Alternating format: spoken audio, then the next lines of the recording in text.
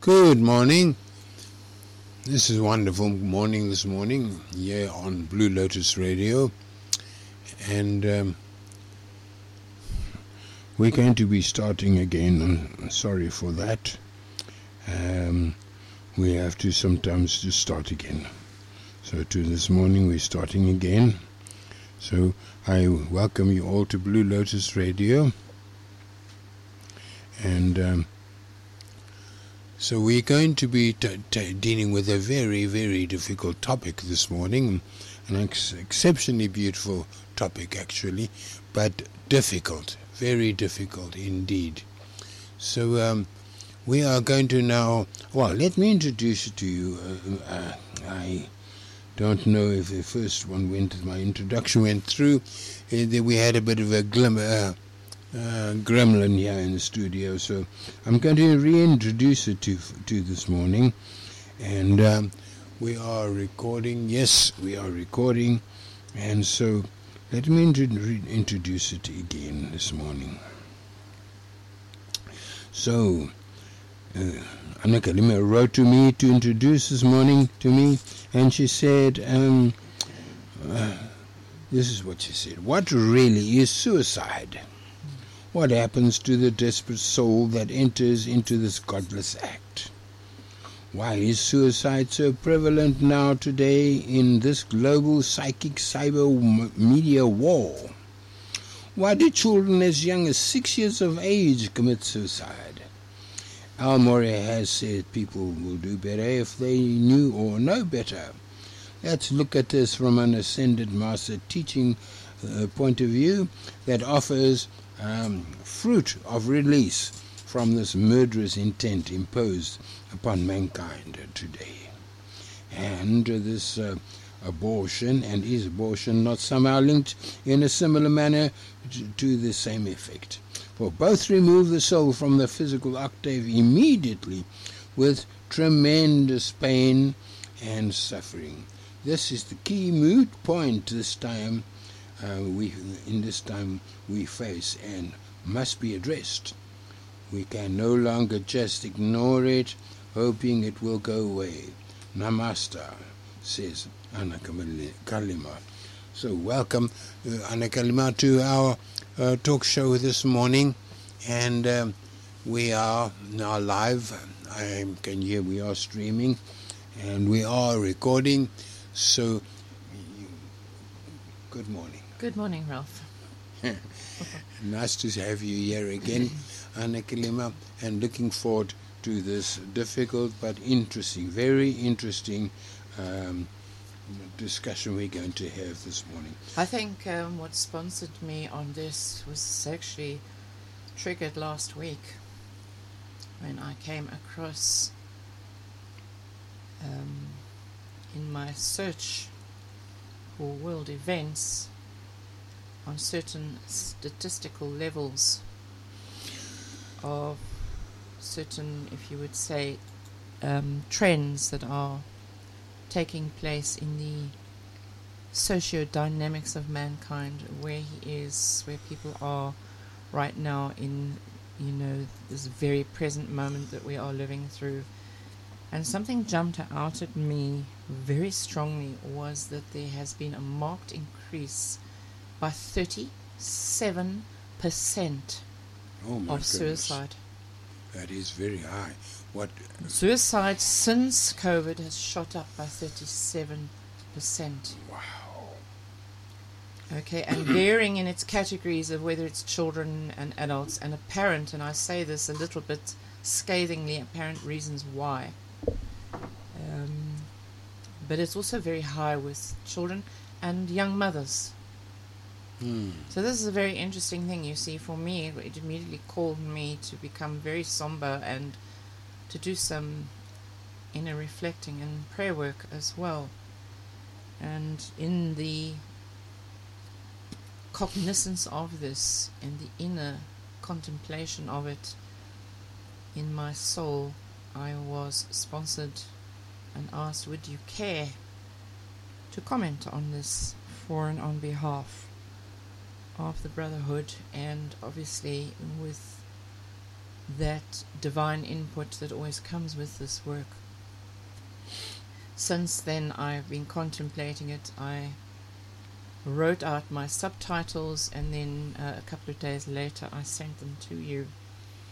So I've been preparing for this for almost on a week already. Right. Because it is, if you remember, we discussed death not so long ago, and it's actually very much in a sense a follow on from that, because obviously you have the flip side of the coin here. You have a situation where you are, as individuals with sets of people who are very afraid of dying, you can pretend you're not, but at the end of the day you are, unless you are able, through certain very highly evolved spiritual paths, like Tibetan Buddhism for one, and so on and so forth, and certain of the Gnostic teachings of Jesus Christ, and obviously the teachings of the Ascended Masters, are able to overcome your inner dilemmas, because you contemplate death. I started contemplating death in my 20s, determined to overcome anything that is paralytic in its fear syndrome regarding it. Because from a young woman, I always had, and still do to this hour, found myself to be deeply, deeply moved by always wanting to go and help people who are dying. I've done life bereavement counseling for hundreds of people all over the world, not just here in South Africa. At one stage I had a very large international clientele. These are people who moved freely in traveling and so on and so forth, and a lot of them would come for that because of the intense process which I followed up through on it, having also experienced death in my own personal karmic situation is not a stranger to me. I didn't just speak of something that I felt for. I actually entered into the very spiral of death to find out what it was with my late mother. So it's in that such a topic, you see, Ralph, would catch my eye very deeply. I have been aware for a while where every now and then, in a kind of peekaboo situation, it's like you get little messages that pop up on your screen. It pops up in my mind that I'm aware that there is here, there and everywhere, that is in various nations around the world, this reference that's coming up to suicide again, even if it is purely on a pragmatic level, where perhaps the Department of Health in some of the various countries and so on, and Home Affairs, and say these statistics are soaring, they're going high, and they don't, add any further to that, because, obviously they're not going to. So you start to build a little bit of a portfolio in the back of your mind, and because it's starting to impinge upon your comfort zone, and it needs to be dealt with. And I thought perhaps it might be in this very strategic time, because we are facing Christmas. And it's surprising, because even the Buddhists celebrate Christmas. Some of the lamas put on Christmas hats and things, and they celebrate the birth of Christ with the Christian world. They're very, very advanced set of individuals, so it's not that it's just limited only to the Christian sects. It's actually celebrated in amazing places around the world you wouldn't believe possible. I've even seen images of remote villages and things in places like South America where they celebrate Christmas. Somehow manage to get hold of the proverbial red hat with a white pom-pom on and a few presents and things, because it's always the joy of the present moment that we open the gift of life, you see, which is what these presents should truly represent. Coming back full circle, yes, it is a little bit noteworthy to ask ourselves why, because that's something we can ponder this morning. But let's also, apart from pondering that, because in its own, Ralph, it's pretty obvious why at the moment, but then you have to ask the question, well, really what does drive a person to suicide? What drives a person to delete their life? And you can't ask that question without asking, what is suicide? If you just bypass it, as a lot of people do, and again, that statistic would be rather huge. Because it touches on what I spoke about a couple of weeks back, death. If I'm going to enter into what suicide is, I've got to look back into what death is again, and I don't want to do that. I'm going to avoid death until it happens to me. This is tragically how the main bulwark, or in other words, the vast majority of mankind, there's 7 billion people on this planet, I'd say a good 6.5 billion of them, or 6 billion, either don't believe in reincarnation, or are terrified of it, or running away from it, because at the end, reincarnation still must mean that word death. I have to die to reincarnate. I don't want to look at it. I think that's part of the reason why people don't want to approach reincarnation, because you have to approach that word death again. So let's come back to it and say, yes, well, that is involved in it as well. But from a ascended master scientific perspective, in the sense of mankind's 4 lower bodies, you've got the physical body, you've got the astral sheath, you've got the lower mental body, you've got the etheric body, and the higher etheric body. Okay, these are all subtle. Mankind can, at this point in time, except for a handful of few around the world, only see the physical body. Sometimes we get emanations that we pick up through people's emotions in the aura. To actually read what is called the sheaves, it's a word with a V in it. It's Scheaves, sheaves, known as, really, it's a title for the subtle bodies. Very much like the surgical gloves, isn't it? When you put on a surgical glove, you can still see your hand, and while the surgeon is working, it's usually made out of a kind of latex, but I know for all the ladies who dye their hair a lot, as I've done in my life, you normally get these rather inferior plastic gloves that are literally made of a fairly low-grade plastic, which is really temporary, just so that you don't get the dye on your fingers, and you slip your hand into it, and you can work away on your hand sculpt with the color so that it doesn't stain your fingers. Let's just look at that for a moment. That's a sheath. That is actually a little vehicle. It's a little vehicle you put over your hands to avoid stain on your fingers. It's an interesting topic, don't you think? Now, the astral sheath is very like that. It's see-through to, if we were ever to see it to the physical eyes. Can't see it, but boy, can we feel it. Because your astral body, and the astral stands for star, which actually equivalates to all your emotions and feelings, which is normally emerges at puberty. This is what the hormonal structures of puberty are all about, is the incarnational process of the emotions. Ralph, you and I both know over many, many years, we've discussed this subject, you and I, for over 32 years, that, and we know in the greater spiritual scientific teachings that it takes a human being approximately 33 years to reincarnate. Isn't it interesting? We only have really 35 years to get it all done after that. You're so busy incarnating. The first major incarnation where you kind of land is about 18 years, 0.8 months, which, as we have discussed, is the first node in the astrological chart, wherein comes in a great stream of karma. But because of the descent of rapid karma, as the masters are teaching us, karma comes in as early as birth. In other words, you have disfigured bodies and so on, so mental retardation and so on. This is all karma. But your general karmas start as early as the age of 3, whereas before it was coming in at puberty. But the mainstream of the emotional complement of other lives that you now have to work through in this life enters into your consciousness through the mantle, or the fabric, the clothing of your soul with your hormones, because your hormones contain the alchemical equivalent of how you're going to deal emotionally with the descent of your karma through your natal chart, through the astral or star configurations that come through and present people's events and situations and whatever that you may have to experience. So that's also a very important topic that we can sort of add into this, because a lot of people, when the karma comes in and prior to it, sense it. You sense it. People today are becoming more and more and more sensitive. So, I know that would happen. I know something's going to happen. And this is not some sort of prophecy of doom type of attitude. It's not at all. It's an actual instinct of knowing that something is coming your way.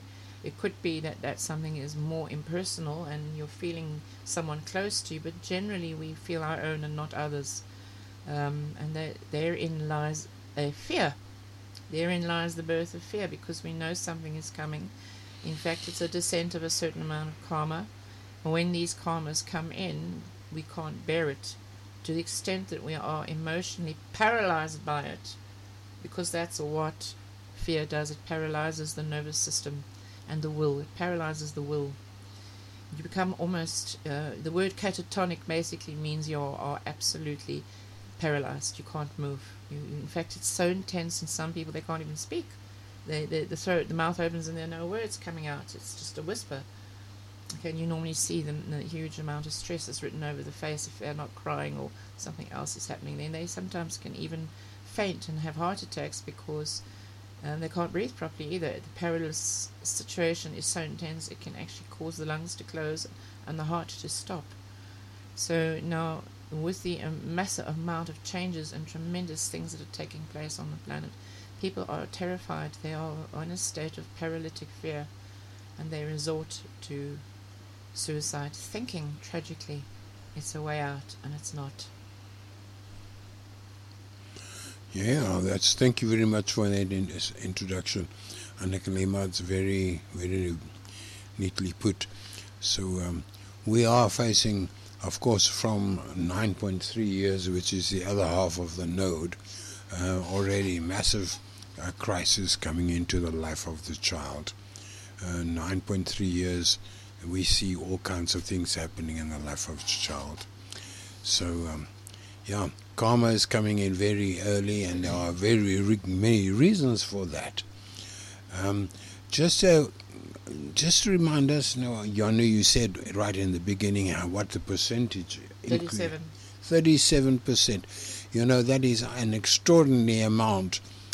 During this COVID-19, there's an increase of 37% of suicides. That's really unbelievable. Master Moria has flashed through and said it's more accurate at 47. Wow, so Master Moria says it could even be as high as 47. It is as high as 47. The Master has just given us that figure.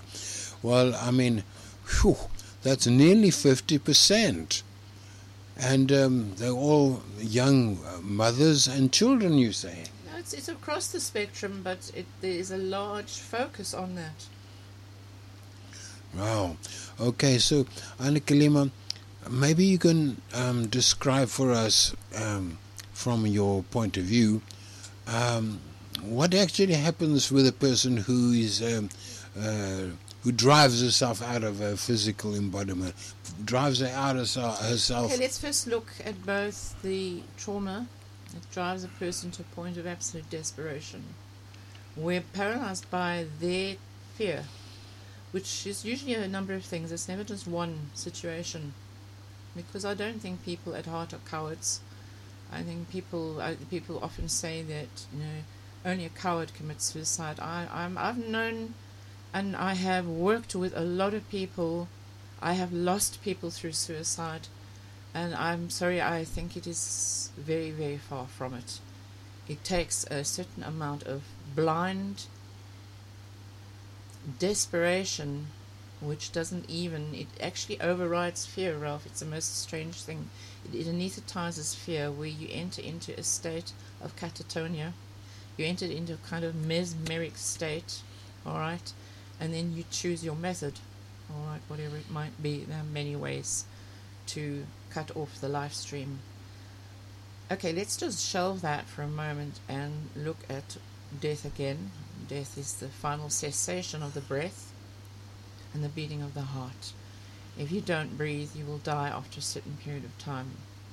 All right, the brain cannot function without oxygen, and neither can the heart or any part of the vital signs and humours of the body.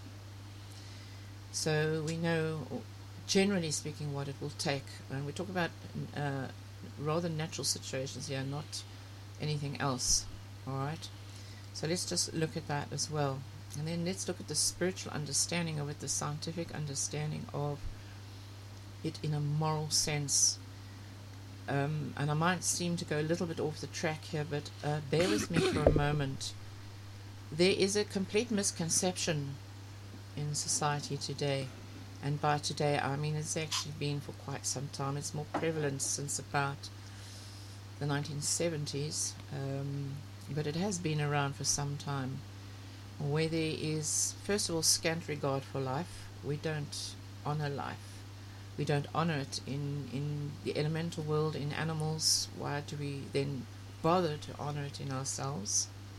We don't honor it in our children. We don't honor it in those who are coming to the close of their life either. A man can have his life taken just because, never mind the cell phone in the pocket or anything else that might have been deemed worthy to steal. So first of all, we have to look at the fact that from a moral point of view, there is a deliberate and blatant, complete and utter disregard for life, mingled with a complete and absolute misunderstanding of what life is. Therefore, what does that mean? We do not understand our divinity.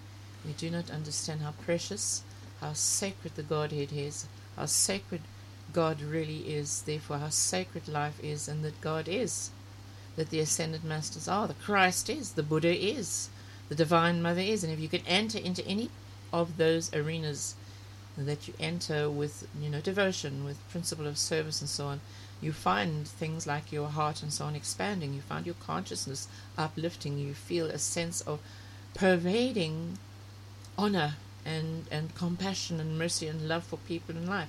And the further you venture into these various paths, you find you have a lot of time for people, because you've taken time for yourself to discover you are in fact a divine being. And the divinity really, if you want to transliterate it, means love, but immortal love, not human compromise. There are very few people who truly understand what love is. People in all earnestness, God bless them, feel that they love deeply, but when they're tested by life, they find that their love was a bit skin deep, you see. Because love must be like Jesus, where he laid down his life on that cross for us. That is love. That is divine love. That is beyond human conception and understanding. When a human being quite literally, no matter how advanced they are, they give up the life flow, the body life flow of their being for others. Not just one individual, but for others, for humanity, as Jesus did. So we've got to look at this very carefully. There are a lot of very sacrilegious individuals out there who say Jesus was a myth, Buddha was a myth, and all. It's very boring, actually, that people can actually allow themselves to enter into such a low caliber of respect for our forefathers. It's actually quite degrading. But when we bring it back up and we understand that there are those who are earnest, there are those, and there a lot of people who are truly earnest are usually hidden, and they don't go around broadcasting your spirituality and your religion, because particularly in these times, and these times includes the whole of the last 2,000 years since Jesus' ascension, have not been easy. If you look at our history, just 2,000 years alone, there's been the proverbial, and I'm going to put it in this title for a reason, witch hunt, trying to hunt down and destroy all people who pray and serve and work and love and honor God in all his forms, in all her forms, you see. It's the last 2,000 years are strewn across the pages of history of horrific massacres and deaths, and the Albigenses and the Crusaders and all the work that the Knight Templars did, and so on and so forth, and the Tectonic Knights and so on and so forth, all these things in history, the time of Arthur and so on, and we can see it. There it is, east or west, it doesn't matter, it's there. So we have to look at it and say, well, why is this? And if you go back further than Jesus, you'll see it's there too, right to the time of Pharaoh, to the time of Moses. There's been this particular driven onslaught to deny man his divinity. Why? Why are they, and I will leave it in that capped title, why are they so afraid of mankind discovering his own divinity? Because man is immortal. And because all their semantics, once he realizes to some degree his immortality, will no longer be accepted or tolerated. So let's come all the way back now and look that history has what? A record. Therefore, those records are enmeshed in individual life streams. They're enmeshed in group souls. People tend to reincarnate together. excuse me. So there's a lot of people who have a lot of memories of things that have really, really happened to them. I have a distinct memory of being beheaded. I know I was beheaded in a life going back possibly 600-700 years ago. I know I can still feel it. And do I tell you why I feel it, Ralph? Because these kind of wounds, when they happen so unjustly, the body doesn't let go of. Now, what people don't understand either, and you well know this as well, is this body you're wearing today is the same body you had in your previous life. Your previous life is just simply a metamorphosis of the next process of the same incarnated expression. It's not a new body in essence, because the karmic vial, that pours into the mother's womb, it pours into your astrological configurations when you are incarnating. That's why some people are born blind, some people are born perfect, some people are born mentally held back or emotionally held back, and so on and so on and so forth. And then they seem to be normal, and lo and behold, in the first few years, these come through cancers and goodness what, and have very short embodiments. This is all the pouring of the vial of your karma. All right, so we have to look at this without getting too sort of technically involved in it, and understand that at the end of the day, if your divinity is removed from you, if your divinity, in other words, your personal belief that there is God. Remember I said to you in one of our chats, what's the first thing anyone does, regardless of who they think they are, when they meet like death-threatening circumstances? You have a terrible car accident, or you fall down and have a terrible fall. What do? You shout out, "Oh my God, help me." Why? Why do we do that, Ralph? Why do we shout that? Because deep in the subconscious, terranean cabins of the subconscious mind, in the omega region, because you have the plus and the minus, the plus being the positive, being the alpha thrust into the matter plane, and the omega, which is the womb, which is why we have a subconscious mind, because in a sense your subconscious mind is a womb. Okay, and in the subconscious mind is all the memories of events. I take my eldest daughter, for example, who's still to this hour, she's now touching 40, has an absolute paranoidal fear of heights. You can't get this dear girl near a certain edge. You can't. In fact, I can remember when we were once in one of these what do you call it again? We went to the Air Force place there once up in Johannesburg, and they had a museum there where they had aeroplanes that no longer fly, and they are turned into kind of museums, and therefore on sort of show days and so on and so forth, you take your family there and you climb up the stairs, and these are the old Viscounts, or the very old aeroplanes with the big props that sort of look absolutely amazing, and you wonder how that thing ever flew with it. But anyway, you can climb up these stairs and go on board and sit in there and so on and so on. And my daughter went with me at the time. She was a little bit disconcerted, and I said, "Will you be all right?" And this airplane was parked. It was moored, as they say, for life. So although its wheels were on the ground, it was also anchored very firmly with concrete into the ground, with a great tripod underneath it. So it couldn't just kind of roll away on its wheels, or whatever the case may be. It was a museum, an airtime museum. And we sat sort of midstream inside this old aircraft while the tour guide was talking away. And lo and behold, my poor daughter just ended up looking like a sort of frozen piece of ice somewhere in Antarctica. And then I noticed after a moment or two, it was a very, very windy day, and the aircraft was actually being buffeted a little bit. So it actually almost gave a sense we were flying. Not for her. I had to actually get her off the aircraft. She went into a state of panic because she was above the ground, and because she climbed up the stairs and she felt the height. I had to actually take her out and calm her down, sit with her, take her blood sugar up again, and help her. She just wept and wept for a while, and then calmed down. You've got to ask yourself, what would such an experience trigger? It's triggering off the loss of your life over the edge of some kind of precipice. If we go back a little bit in time, aeroplanes weren't, certainly not since Atlantis. So somewhere along the line, she could have fallen off a cliff or be pushed off one, something like that, you see. And the memory of knowing, there you go, that's the end of your life. You die consciously, in a sense, that way. Whether she was thrown into the sea or hit the ground in a terrible manner is irrelevant. The fear is, I'm dying, I'm going to die in this instant, and in that instant of having thought that death, it happened, you see. So in this particular life, still to this hour, she cannot cope with anything to do with heights.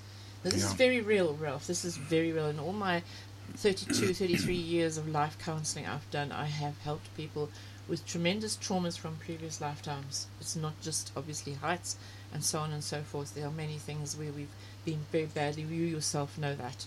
You have a particular experience yourself, which is I don't wish to discuss today, but that alone has caused you in this life tremendous, tremendous suffering. Do you see what I'm saying? So yes, no, I mean, inherent fear of death is very, very paramount in all of us, particularly because since Atlantis, we've got to look at it and see that the last 14,000 years has just been war. It's just been one, and I use this word deliberately, I am not swearing, it has just been one bloody war right through the last 14,000 years of absolute barbaric manner. It's still barbaric to the very hour. There's still, why is it that these 14,000 years since Atlantis are so bloody, so violent, so aggressive, where every page in history, going back to every kind of culture, to the early cultures and so on and so forth, right to the early Sumerians and so on and so forth, it's just about death and war. Why? What is it that these fallen beings are trying to prevent? It's the awakening consciousness of mankind to remember his divinity, to remember that he is God. That's really an amazing thought. That is, so they're really trying to, the Nephilim, that must be the Nephilim you're talking about, they're really trying to stultify the awakening of humanity.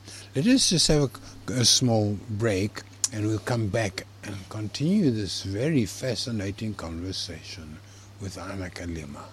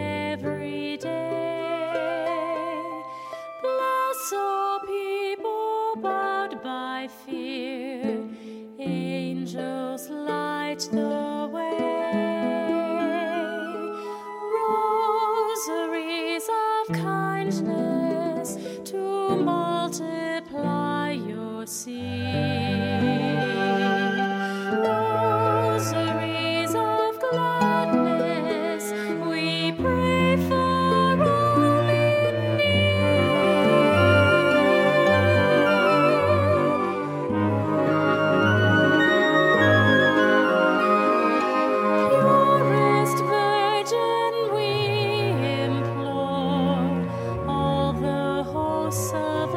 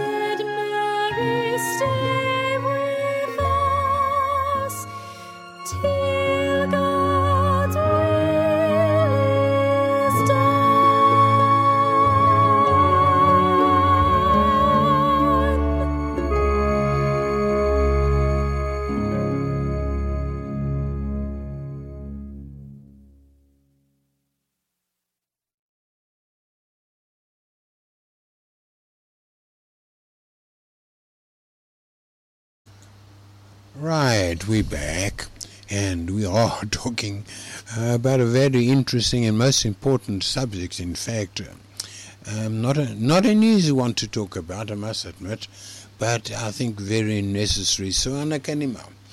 So, that was very interesting what you were saying. But what happens when a person forces themselves out of their mortality in that manner?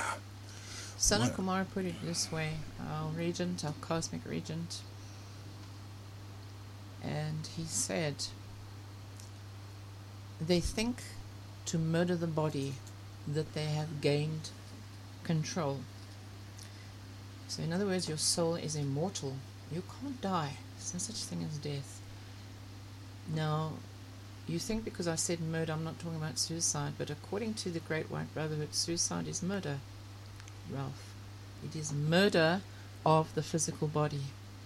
And what they will teach you, and have been particularly, these are the teachings of Jesus Christ himself, all right? This is his particular subject, which he sponsored me to give today as well, is that there are entities. We know that. There are all kinds of very vile creatures out there that cannot be seen by the human eye or most people. There is such a thing as a suicide entity.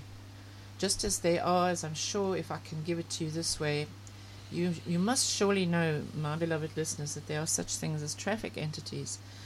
Hence, you have hot spots on the road where accidents always happen. Where certain things always happen. And terrible accidents keep happening, because what happens is the blood that is spilt on an initial accident is gleaned up if those individuals who died under that accident, regardless of what happened, if they are not held in their divinity, if they are not received by the light, that light is often, unfortunately, taken up by these creatures, and this is how they surrogate their own miserable astral life forms, you see. And they gather. Birds of a feather flock together, as above, so below. And I'm talking about astral above, not the divine above. All right. So wherever there's carnage, in other words, you will find the carrion. Now, in normal fields of expression, we say carrion are the dead pickers. So you'll find the vultures, which are definitely described as carrion. They pick on the carcass of the dead, don't they? So let's look at that archetype and take it into this situation. People die, and there's a spillage of light. So we don't see the picking of the flesh of the physical body. It's carried away and dealt with, right? But there's a spillage of light there. And this is what these carrion are after. So they come there again and again, and they gather until eventually it becomes a magnetic spot. Becomes a certain spot where they can actually cause terrible, terrible accidents. I did, in my earlier years, a tremendous amount of work there when I'd made my calls and decrees and so on and so forth, to send the angels that are specifically trained to deal with road carnage to alleviate these hot spots. We are told about the hot spots of hijacking, but there are hot spots of a different kind of hijacking. Because, again, as above, so below, and we talk about the astral levels, it's just a little bit above the human experience, just a little bit above your vision, where they hijack the very essence of you by causing accidents and taking your light. If they can't get you to die, they can still take some of your light, because it's a terribly frightening, shocking experience. You survive an accident and your beloved or family or whatever died, you're going to spill a lot of light. Your fear and agony of never mind what might have happened to you, but now you've lost your family. Do you understand? Plus their light that was spilt in that dying. Because normally there is a physical spillage of physical blood as well. But you don't have to actually physically bleed to spill your light. When you feel disempowered by somebody, Ralph, your light has been taken. That is a spillage of light. When you are feeling very fine and suddenly you enter into some sort of company with certain individuals and you walk away drained and flattened out, and you feel a little bit sick and dizzy, and you go and lie down, you might even be very emotional, suddenly find yourself very angry, that means that there's been a spillage of your light. You understand? And normally it always comes through the portal, as we call it, or the chakra, the astral chakra. It comes out of the solar plexus and the seat of the soul chakra, which is in the sacral center above the kundalini, the mother chakra in the base line. So we come back now to suicide is exactly the same thing as in abortion as well. The amount of light that is bled And again, I don't refer to physical blood at this point in time. The amount of light that is spilt in both acts is horrendous. Okay.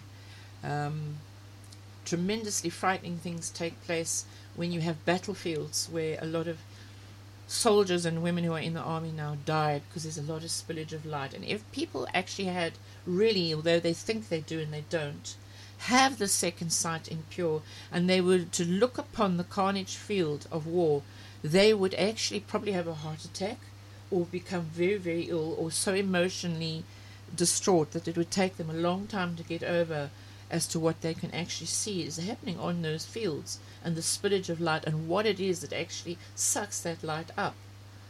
Now, I'm talking highly occult here, and someone say, I'm not listening to this. It's really fine. If it is not piquing your interest and it causes you fear, I am very sorry, but this is a subject I've chosen and it's very important because right now we're living in a circumstance where we are driven to very, very high levels of fear on the planet. And when you reach very high levels of fear, catastrophic events take place, not just suicide.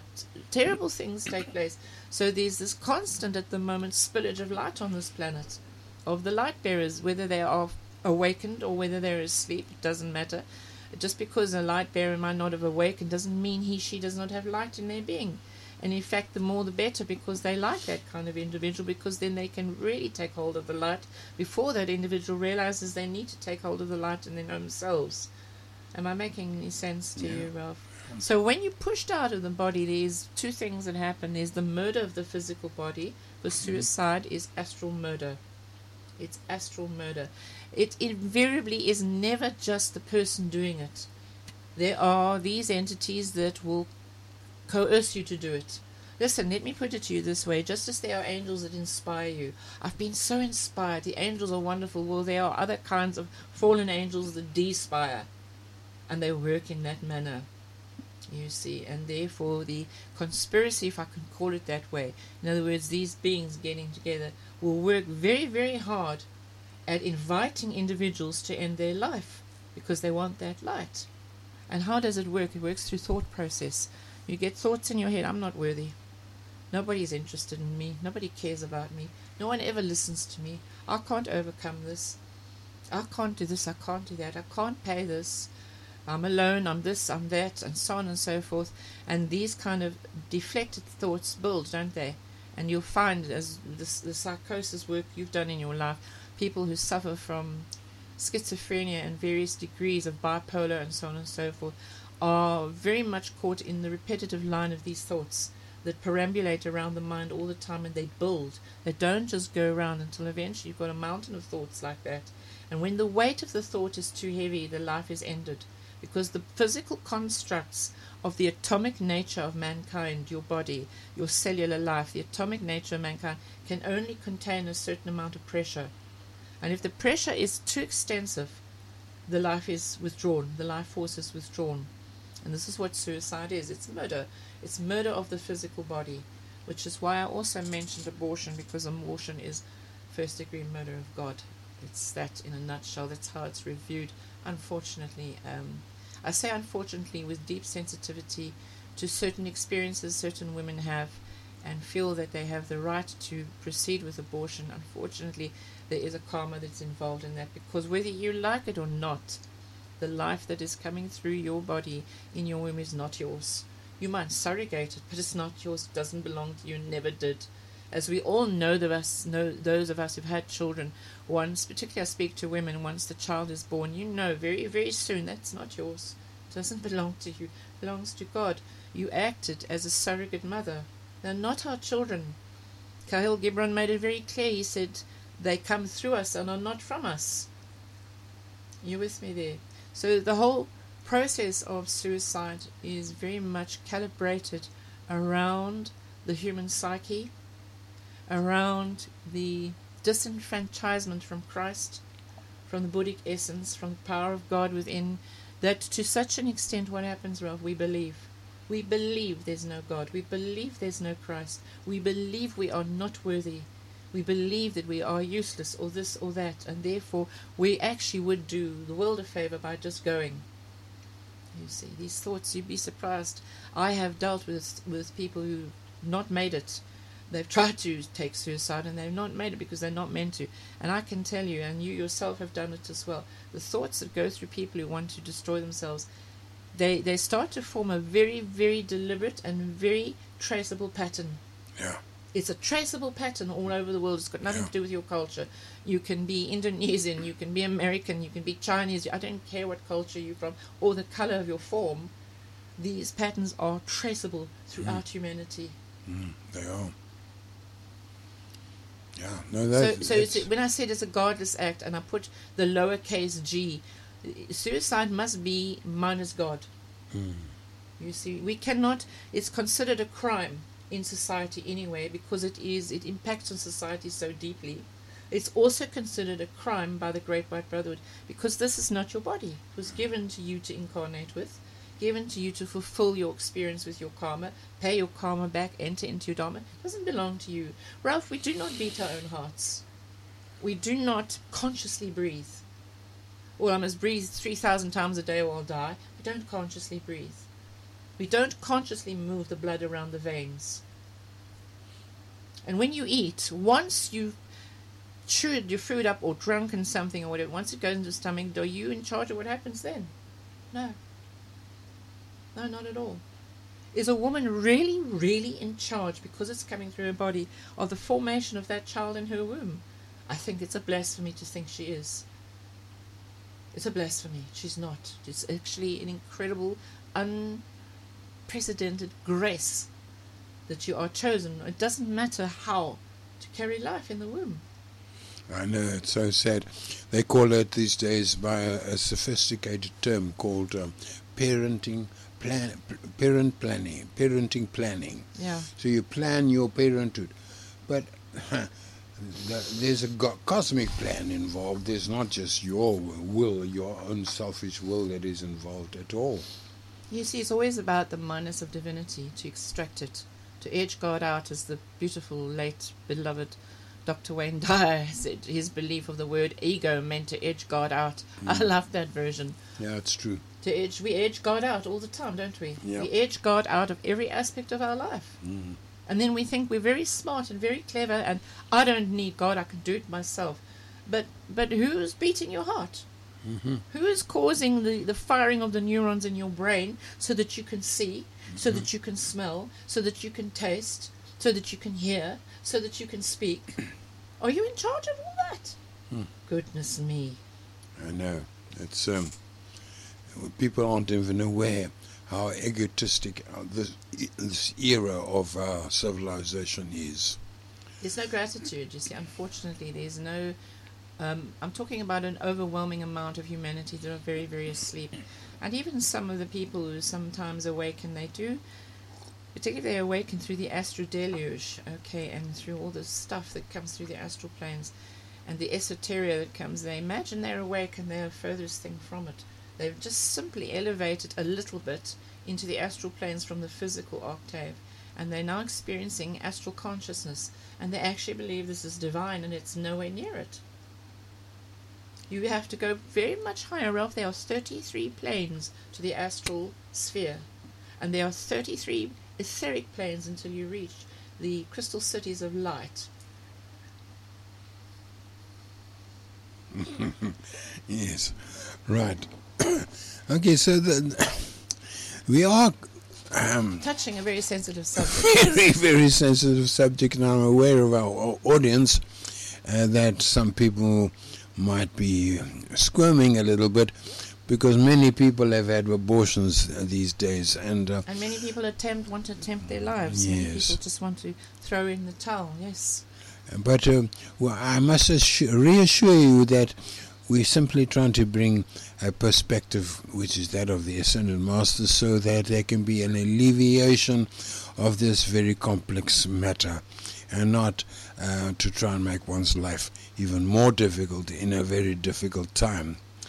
How do you, Ralph, say this more in a universal you? How do you convince the people? How do you convince an individual who has made up his mind O mind, thou art not worthy that they are. It begins there. Hmm. Depression comes from suppression and oppression. Okay, depression. Now I know that you have worked extensively with patients on this particular sphere. So, when we're looking at depression, you've got to look at the word. What does depression mean? It means to be depressed. It means to go down. It means to push down. You depress the clutch in your car so that you can release the gears and go. That's a positive depression. You depress it down. Otherwise, your car is really not going to go anywhere if you don't move into the gear ratio of your gearbox to release the engine. But on the other hand, when you are depressed, it means you've been suppressed, which means you feel oppressed. Okay, oppressed is to deny. Depression is to push back in. Suppression is also a form of denial out there. It's usually a lot to do with speech. And it's ironic, I found in a lot of my counseling over the years and some of the clinical work I've been involved in, because I've had the pleasure of working with several clinicians over this. And I, in fact, worked when I was in Natal, Durban, with a particular set of individuals and psychiatrists who we came to a certain understanding, because there was a certain level they couldn't actually enter into, Ralph, with as far as patients who were severely depressed. And yet they found that when these patients found this particular avenue I offered, and they came to me, and then they went back to the doctor and said ABC, there was then a little bit of a kind of commiseration and understanding that in fact, yes, God is there and divine, and that you need more than just a clinical approach to what depression really means. And it worked quite well. I managed to work with some patients there when I ran my business over a therapeutic period of time, where really between the two of us, the doctor and myself, tremendous amount of evaluation and an opportunity, and to raise that individual and to start releasing psychotic medicines so that they could start actually taking responsibility for themselves again. It was quite an amazing process. It really was. Now that's a very that's a lot of hard work, that. Yes, because when people are really, really depressed, they're very close to suicide. There's always a period of suicide, depression before suicide, yes. And it builds up for quite a while. So even with teenagers, when I worked with teenagers, I would ask them, have you been depressed for more than 3 days? And then they would say, oh, yes, why you ask? I said, well, the red flag should come up. It should now be a red flag hanging right down here in the front of your eyes, and you've got to say, what am I going to do? Because you can't allow yourself to be depressed for too long, because it gets worse. Yeah, it builds. Very much like, if you want an archetype, it's like barnacles on a boat, in the fisherman's boat. And he's always going out because that's his livelihood. But if he doesn't scrape the hull of his boat every now and then, he's going to run into trouble, because those barnacles are very sharp, and some of them are pointy, and they snag on seaweed and broken fishing lines and all sorts of things, and can cause a problem. These barnacles are a bit like plaque on your teeth. They build and build over time, also to suppression. It's like the barnacles, and it's like the plaque on the teeth. And eventually what happens, you have to go to a dentist, don't you? You have to have your teeth cleaned, because you actually have to have it physically remove, the plaque. Okay, because it has a calcium baseline, just as it does on the boat. So in a sense, it's a kind of astral calcium line that contains a kind of chemical process, if you like, that coats the astral body. And you can't just shrug it off. You can't just shrug depression off. It has to be treated when it becomes clinically observable. Oh, yeah. No, very much so. Very much so. So when a person is thrust out of the body, or they thrust themselves out of their body, what actually transpires? Well, there are angels that are trained. There's a myriad legions of angels that are trained. Suicide is as old as history itself. To deal with souls, because their souls can also just be pushed out of their body, like through terrible accidents and whatnot, and there are some people who don't realize they've made the transition, or if you prefer to use the word gone through death, they actually don't believe they are dead. They get a little bit earthbound, and they get a bit lost and so on, because they don't understand. But with suicide, what often happens, and I've been given this by some of the masters and Jesus himself, because Jesus has a very special retreat right above Jerusalem, particularly for teenagers who OD and who use other means with which to commit suicide, like gassing and shooting and razor blades and God knows what else, and they actually succeed to murder the physical body. And it has been shown to me that often or not, again and again, when they wake up on these retreats, they don't know they're dead, Ralph. The body is gone, and then they go into absolute panic, and they scream and they shout and they throw tantrums because they cannot get back into the body they've just removed. And they have to run special clinics there in advice to counsel these souls until eventually they are ready to accept you have forfeited your physical body. You have to reincarnate. Mm-hmm. Now, unfortunately, from a karmic point of view, suicide is actually a form of karma bunking. Now, I know this is a very sensitive and raw subject, but it is a form of avoiding one's karma. And what actually happens and why it's also dealt with such compassion you wouldn't believe. But most suicides reincarnate within 18 months of the event. It's very seldom it's longer than that. It's usually a year, depending on where they can find you, the particular circumstance where you can reincarnate. Because you're not allowed to avoid your karma. You will never be able to avoid your karma. You will go straight back. Okay, you will reincarnate into a situation, and the tragedy lies here, Ralph, that not only will you still have to deal with the life you've just debunked, you have to deal with a new life and the new karma that will come in that life as well. So your load is twice as heavy as it was before you committed suicide. You will return instantaneously. You are sent back very quickly because you get given a time. Man lives approximately generally 0 to 75 years, and in that time you have to fulfill certain things, to achieve certain things, so a certain amount of soul development and your evolution. Now, if you snap that in half, you are interfering with the process of your own evolution. Therefore, you're interfering with the possibility of attainment, the possibility of self-elevation or salvation, to climb up, to become better than you were the day before, the year before, etc., etc. So there's a whole lot of tremendously sensitive situations involved here. Okay, yeah. And when you get sent back, you have to face both again. Because if you're going to, and invariably the masters have shown me that a lot of people commit suicide over the same issue. Again and again, maybe it's presented by different people in a different culture, but the same issue comes up and you can't face it either, or you won't face it, and you take yourself out, as it were, you force yourself out, you absolutely refuse to work it through. Yeah. And you're sent back, and until eventually ad nauseum comes, and you think, I can't face this anymore. And then there's this hint that have I actually tried to avoid my karma before in such a situation where I have perhaps been involved in suicide, and I have terminated my life contract with the Lord of Karma, because it's a life contract. You terminate it on your own volition, and it's actually not your life to terminate. It's not our life. We only have free will, Ralph, in the expression of our experiences. But free will does not give us the right to terminate life. It doesn't give you the right to murder your own body or to deny another, as in abortion, the opportunity to pay their life circumstance off. And abortion is very painful. That is another very sensitive subject I'll only touch very, very, very, very lightly.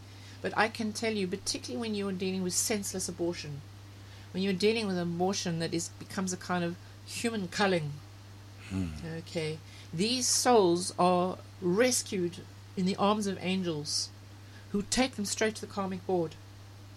And there you are, you've been denied entry into the physical octave because the body has been aborted and you cannot now complete your karma. And I would tell you, as I have been shown even by Lady Master Nada and Kuan Yin and other great ascended beings as well as Claire de Lee, how precious human life really is. And no matter how frightening the circumstances we appear to face, you must understand that it is an incredible grace to actually incarnate and have this body, this physical platform that you can express yourself from, because there are literally hundreds and thousands of people who are queuing up to have the opportunity to reincarnate. And some of them are denied again and again. And in fact, invariably, what Master Moria has taught about is it's normally the light bearers. It's normally those who come in with solutions to ergonomics, in other words, to energy conservation and to cleaning up the planet and so on and so forth, they'll get trained and have wonderful ideations that are given to them, that when they incarnate, they are able through the usual means, school, university and so on, and yet they are inspired by the angels and they come forth with, inventions, for example, and wonderful things that could possibly move humanity forward in a wonderful way. These are the ones that are denied more than any other entry into the physical octave, because it means they might just be the particular individual who sets a certain aspect of our lives completely free. Whereas, of course, with the Nephilim, they don't want that. They want us to be bound to drudgery. Yeah. This is really a time where we have to wake up to these facts. That's why we're talking about it. Humanity must now begin to wake up, especially about abortion and suicide. Now there's so many abortions happening throughout the world. I wonder what the percentage there is. It must be also higher during this time, because people just find it so hard to deal with their motherhood in this time, just as suicide is on the increase. I'm sure that abortions have been on the increase, and what a tremendous displacement of karma that actually happens both through suicide and through abortion. Yes, because that soul might be set to meet certain individuals that make tremendous changes in other people's life. That entire karmic experience gets derailed. Those people then cannot meet that individual. Therefore, their karma cannot happen. Their opportunities cannot happen. So suicide denies other people their opportunities. It denies, in fact, a whole interlaced set of incredible, wonderful opportunities that could open tremendous chances for people. It holds it back. Yeah, that's so sad. I'm aware of a young lady who was a teacher, and she was quite an experienced teacher, and she was teaching. She was Spanish, actually, in South America, and she took her own life. And the day I heard about a teacher who works with children, I became very, very sad indeed at this news, because I thought, what about the children that she was supposed to be teaching in this life? Yeah. She was supposed to play a tremendous role. Carry them in their consciousness. Yes. And children look for their teachers. Yeah, the other aspect, of course, is murder. Particularly here in South Africa, there has been a spate since lockdown of gender-based violence. There's been a spate of raping and murder of pregnant women of any race, white, brown, black, it doesn't matter. And these are women that are normally between the second trimester into almost birth itself, where they are brutally raped and murdered and butchered, hung from trees, and God knows what is happening here in South Africa in this COVID time. And again, the masters appeal and they tell you something now. Do you know that every time a baby is aborted and every time a woman is murdered through rape, and particularly when she's pregnant, it sets nature back. It sets the elemental beings back. They deploy it. And when it is significantly high enough, it can cause cataclysm. That rape and murder and abortion can cause cataclysm, because the elementals refuse, because this is an elemental body you wear. We have all the components of nature within us in the 4 quadrants of matter: earth, air, fire, and water. So when you abort the physical platform, let's look at it purely spiritually, scientifically. When you abort the physical platform, you also abort certain patterns within nature. You abort certain patterns within nature. Therefore, the elemental beings through you cannot evolve. Their own evolution is put on hold because they are here to serve us. They are here to serve the evolution of human consciousness through the process of the evolving physical body, or the elemental body. The human body on a spiritual scientific level is known as the elemental body. Your body is elemental. It's not just a physical body, and in the way so-called modern science describes it, you are very, very responsible for nature in your body because you have the whole of nature in your body. So this also impacts into the evolution of elemental consciousness. They are also evolving, and where some of the Buddhist teachings go a little bit askew, because the masters have never taught, and they never will teach, that you devolve and incarnate into an animal body. This is nonsense. There's no such time that the soul of man has ever incarnated into the body of an animal. However, elemental beings, if they evolve sufficiently, can earn a threefold flame, can come through only certain aspects of the animal kingdoms. Certain very advanced animals like the elephants, like certain cetacean life and the whales and so on, and only certain types of huskies and so on and so forth, where they can evolve upward on that so-called elemental chain, where eventually they are able to earn a threefold flame. In other words, for the first time they can incarnate into the human body, because they have evolved so sufficiently that they are able to actually procure through embodiment a really wonderful body that they can then, in earning the threefold flame, or the soul aspect of God, the soul consciousness of Christ is the threefold flame. It's the immortal potential to eternity. They can then move on.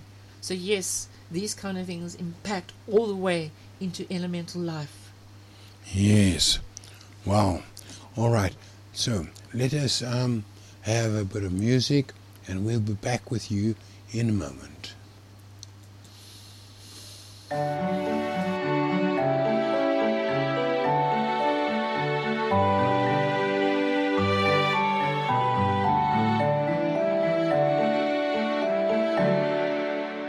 Guardian angel from heaven so bright, watching beside me to lead me aright. Fold thy wings round me, O guardian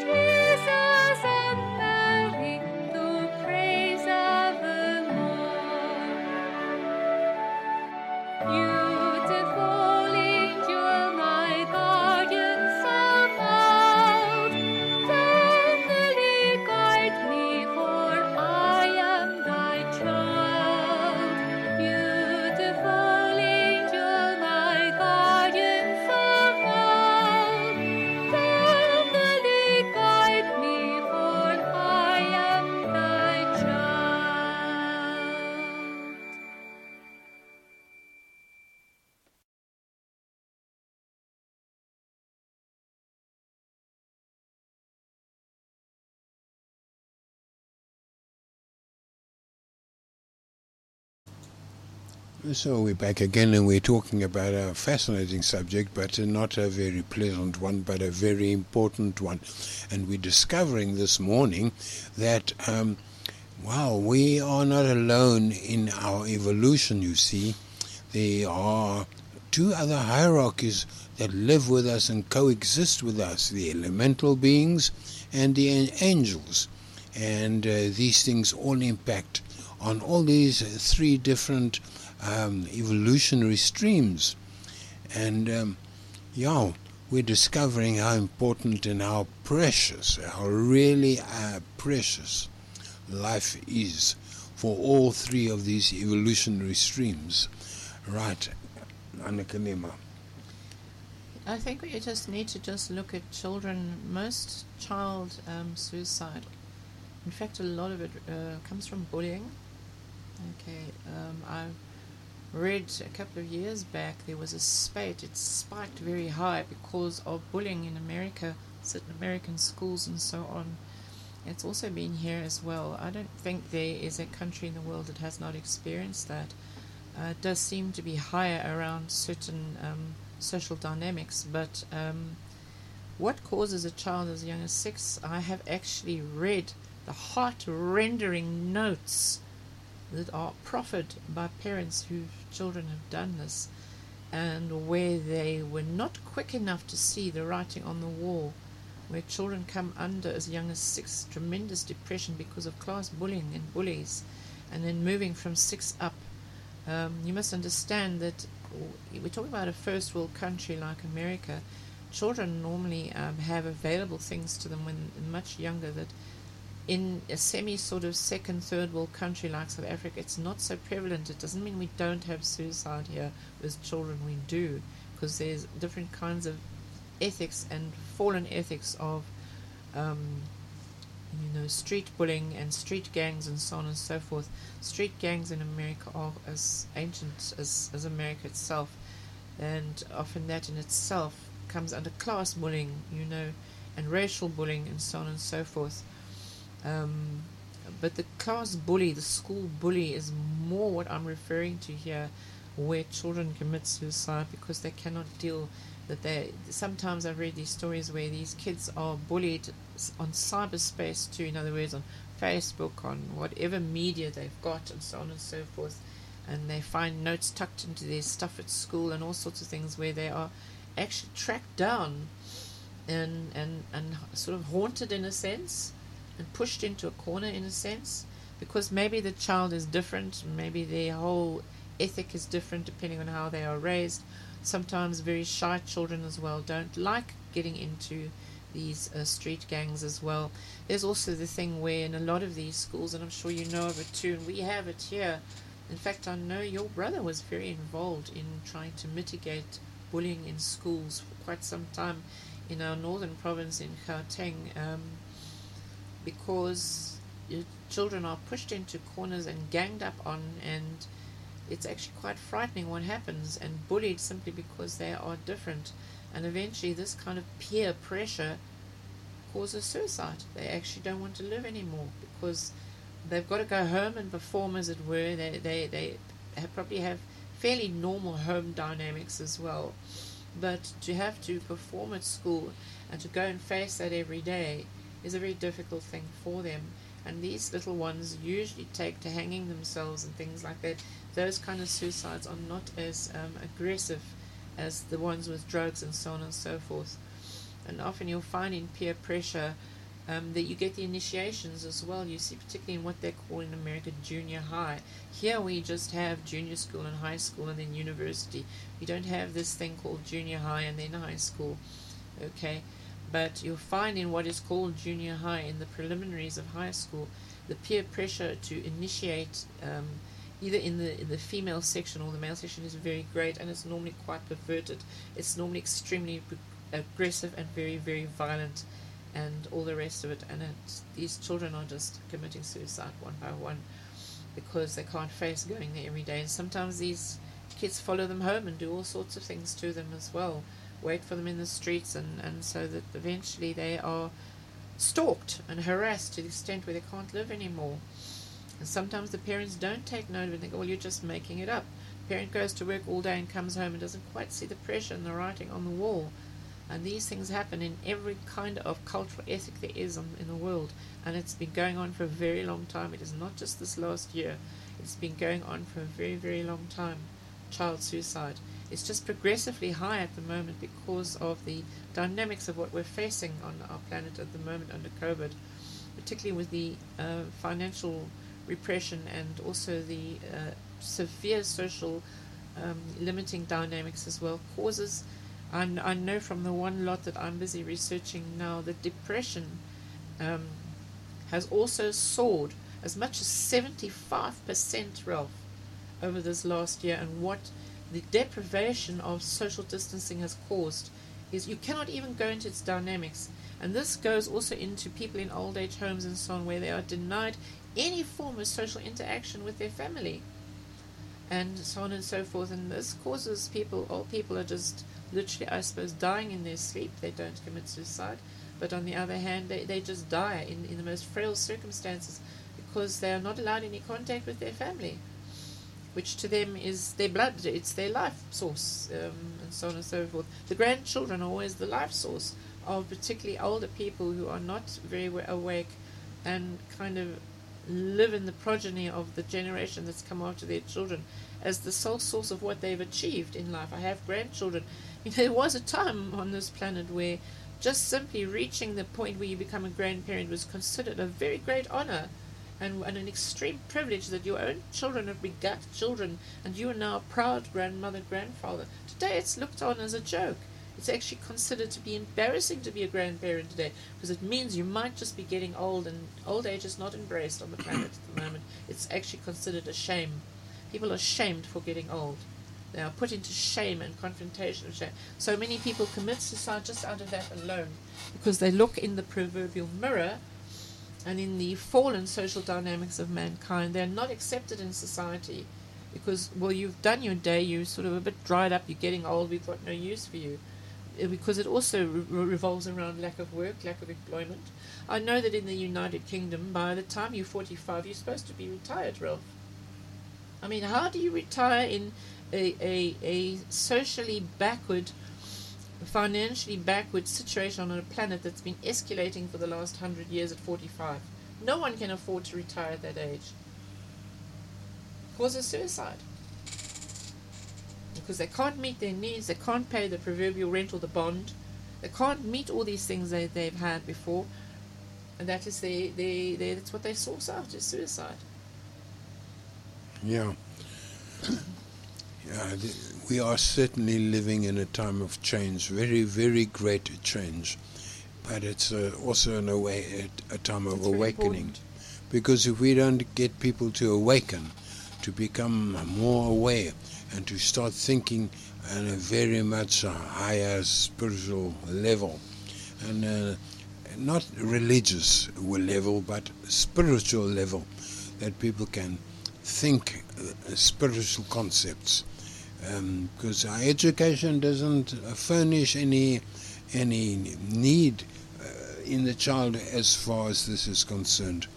So we are living in a time of tremendous need, a change, and a reawakening, awakening, as you put it, to the divinity within.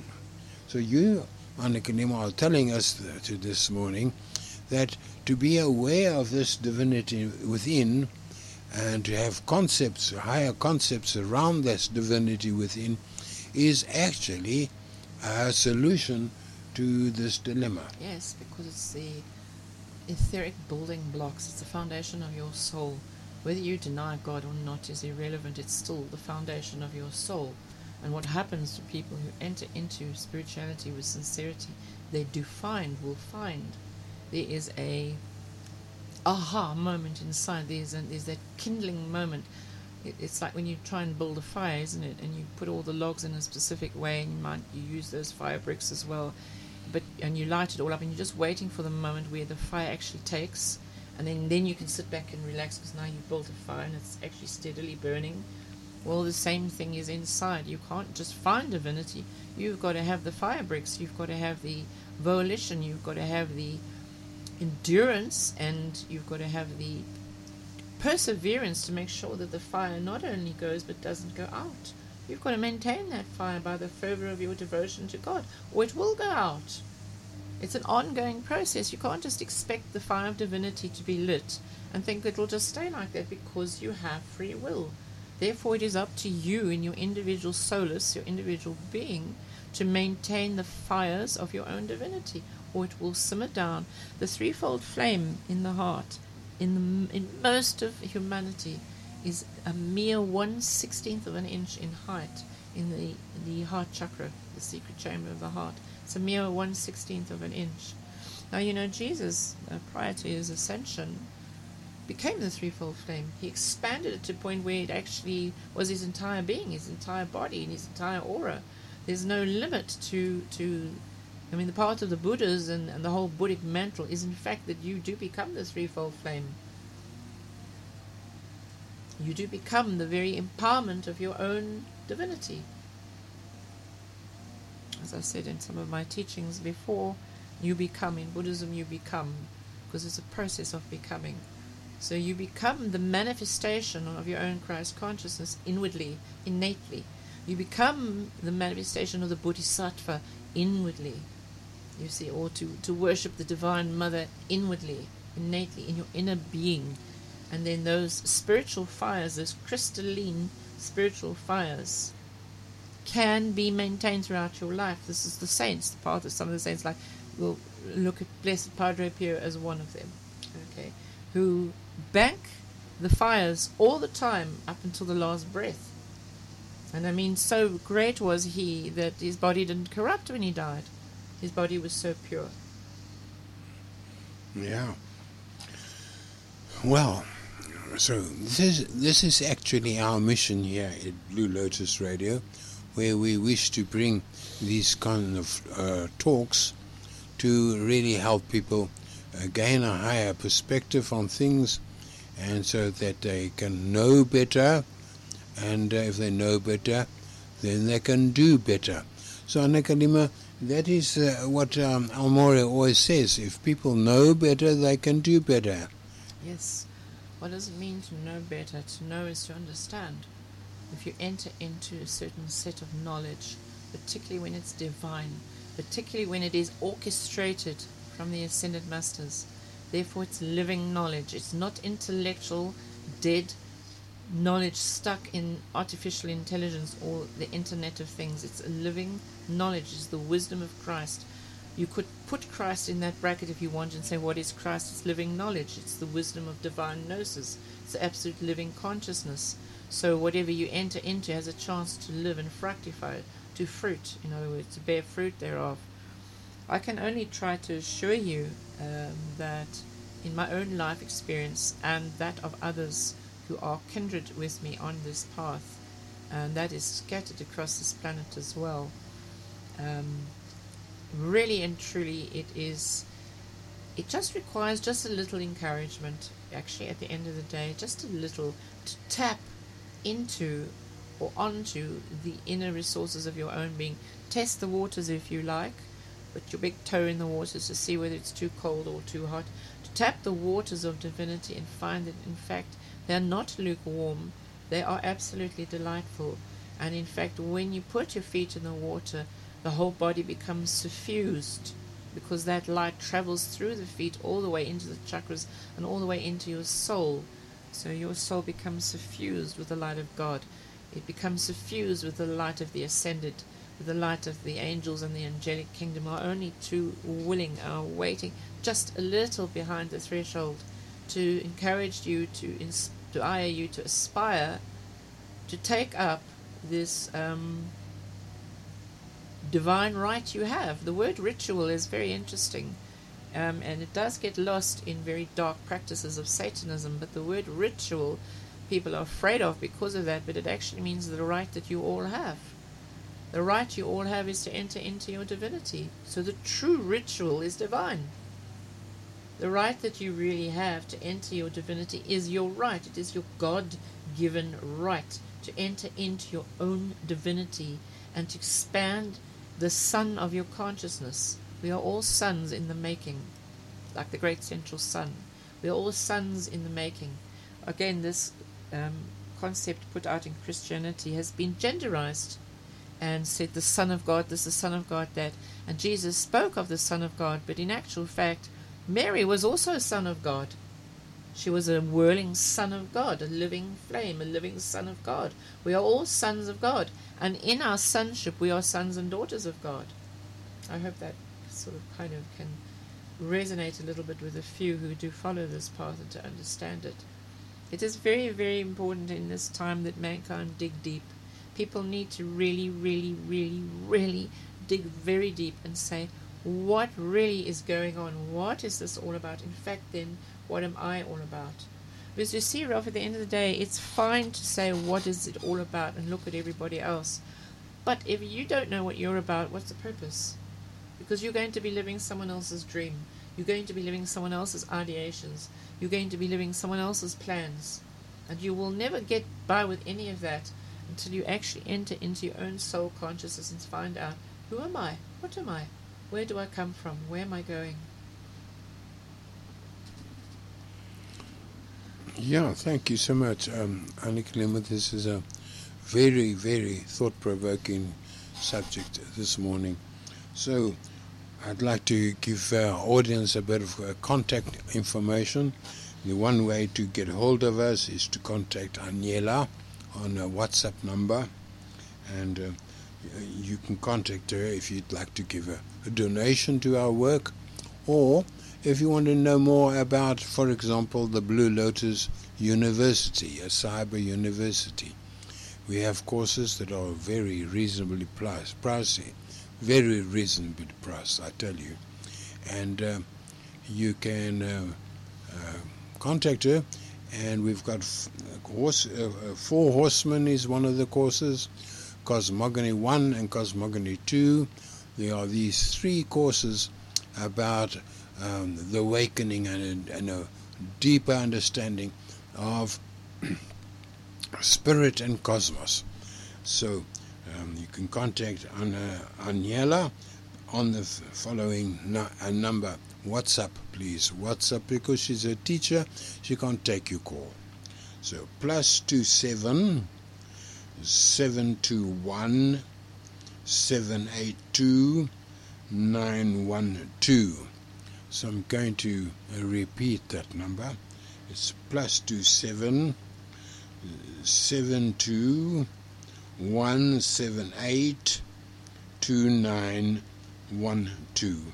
So you can get a hold of her on WhatsApp, and you can make contact with us at Blue Lotus Radio, and we also run Blue Lotus University, Cyber University courses on the teachings of the Ascended Masters, spiritual science, in other words.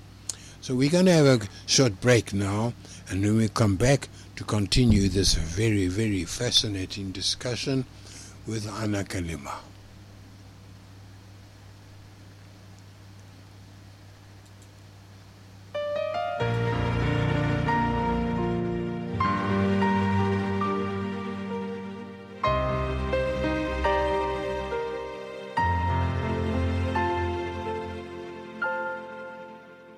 Angels of love, come be with us, tarry all night long.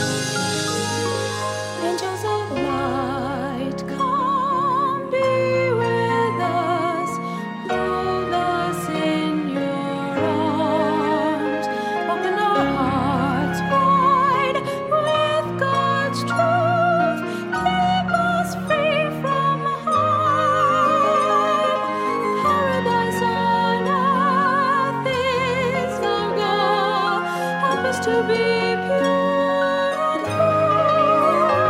Angels of light, come, stay with us till our hearts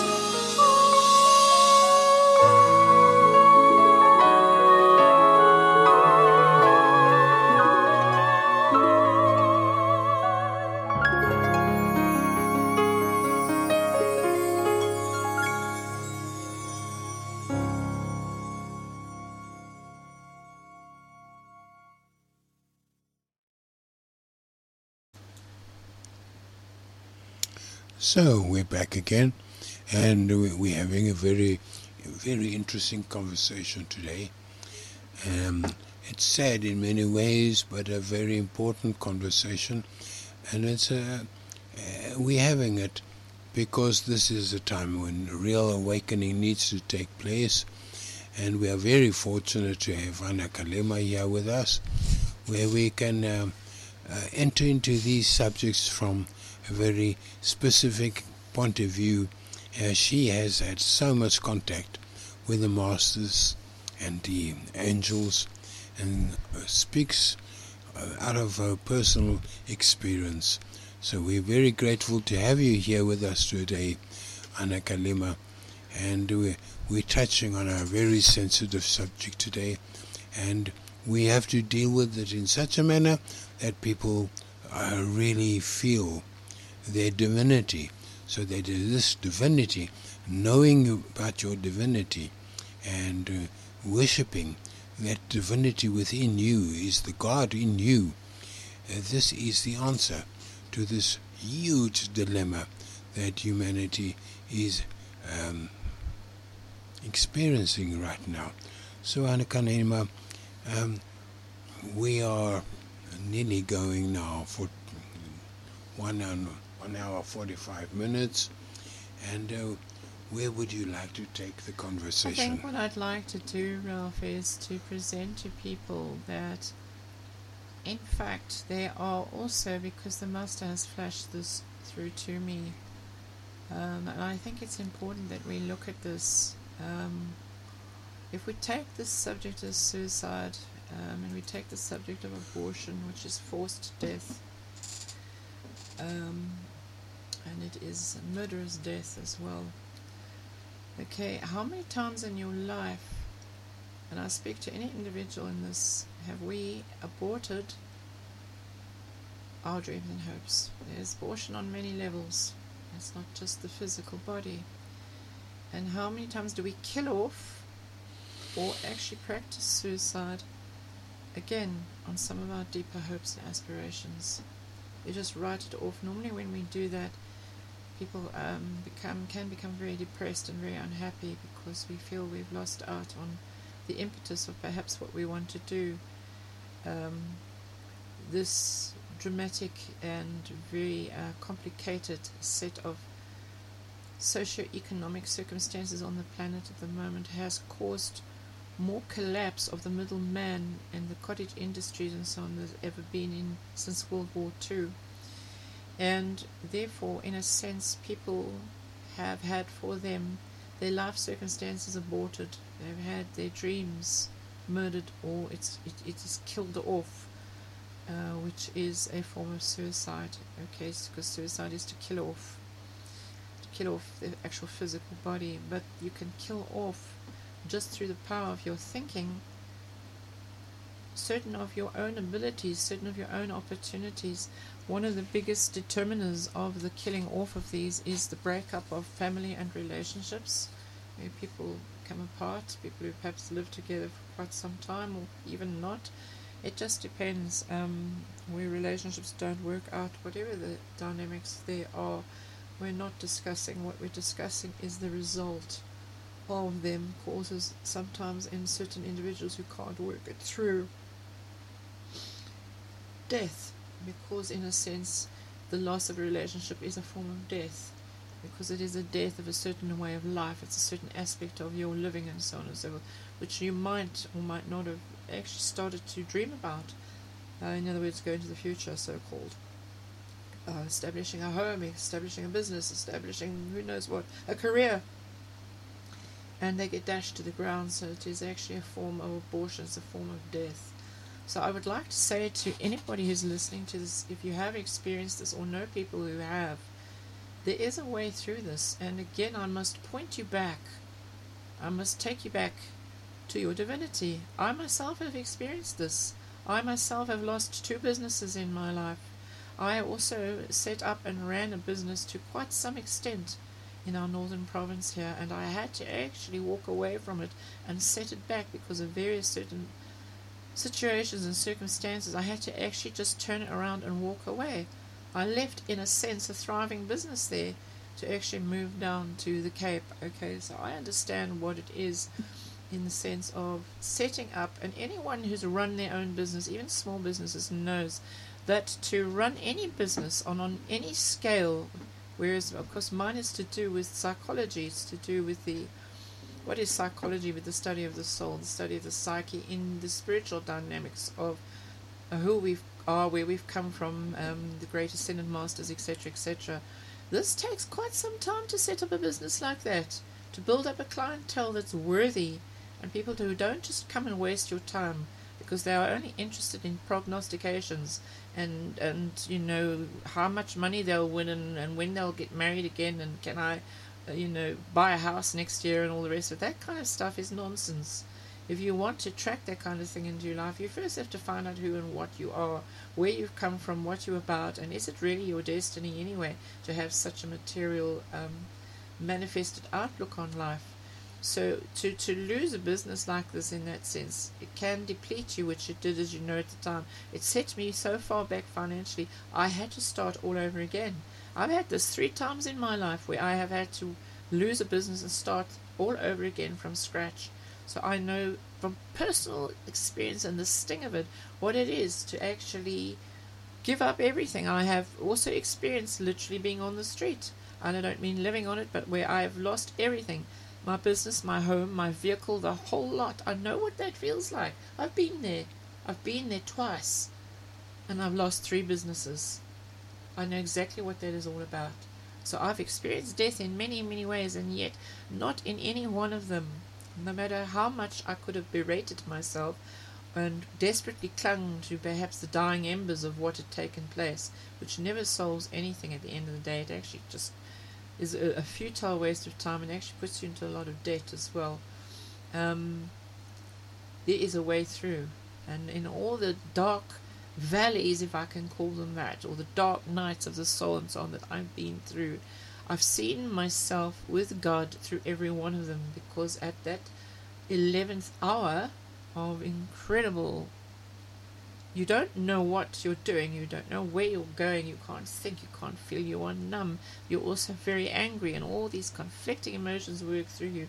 I have always been able to dig inside and find my God and speak to my God, to him, to her, to the masters, and slowly but surely climb my way back up out of the abyss that I descended into. I'm not saying everybody is equipped to do this. However, I'm saying you ought to be, because at the end of the day it's worth it. At the end of the day, that no matter how dark things might seem, there's a reason you're there.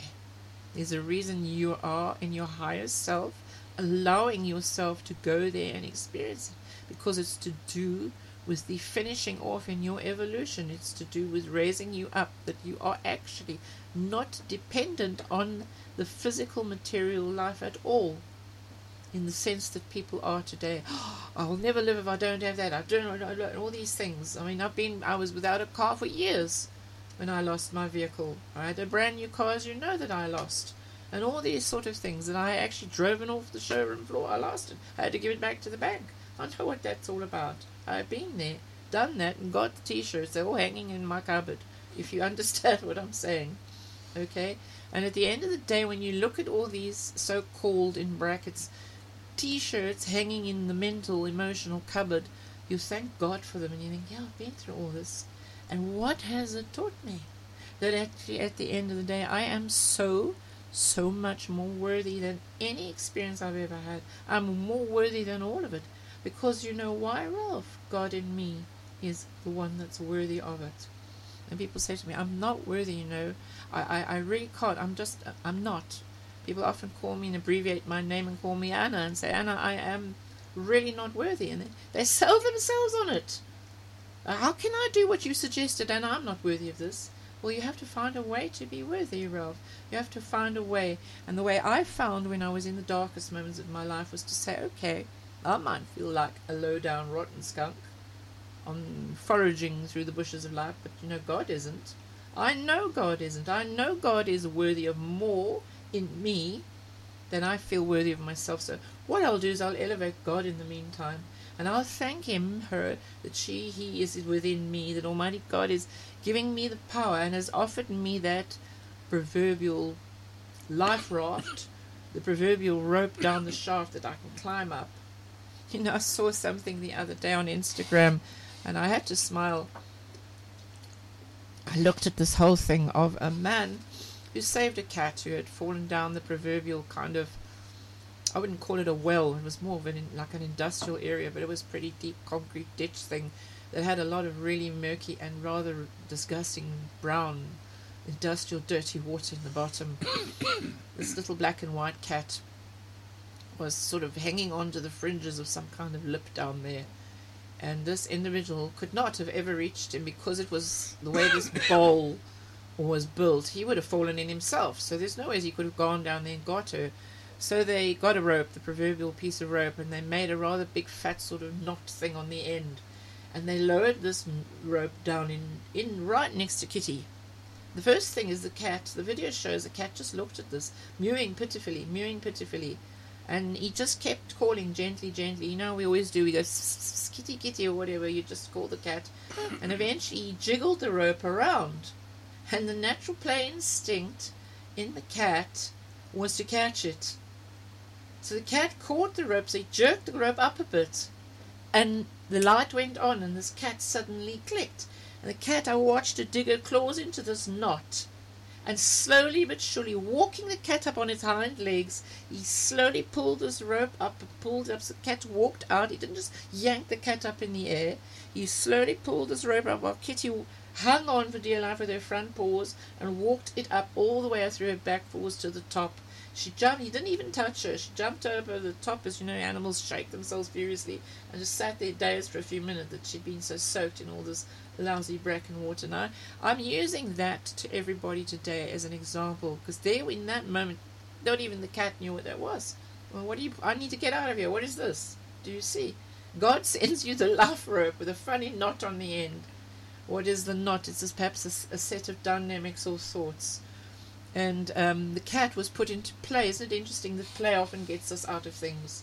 And in that moment of play where the cat instinctively wanted to catch, the cat also realized, here's my life rope, because it pulled the cat instantly, but he quickly pulled up. The man pulled the rope up, so the cat started moving up. And boy, the intelligence in the cat kicked in, and within minutes, this lovely little animal was salvaged from what had been its demise. So you see, often God does send us down in the most ridiculous places we found ourselves in, these guide ropes, and he's not just going to attach a note to it and say, hang on. So we look at the rope and the knot, well, what is this? But there's no message where God says, please place your hands here and hold on for dear life. He's not going to say that. Well, he prompts you in your feelings. Yes, even the innate intelligence of that elemental being was prompted with a bit of play. Oh, catch it. And that was it in the minute the cat saw its salvation.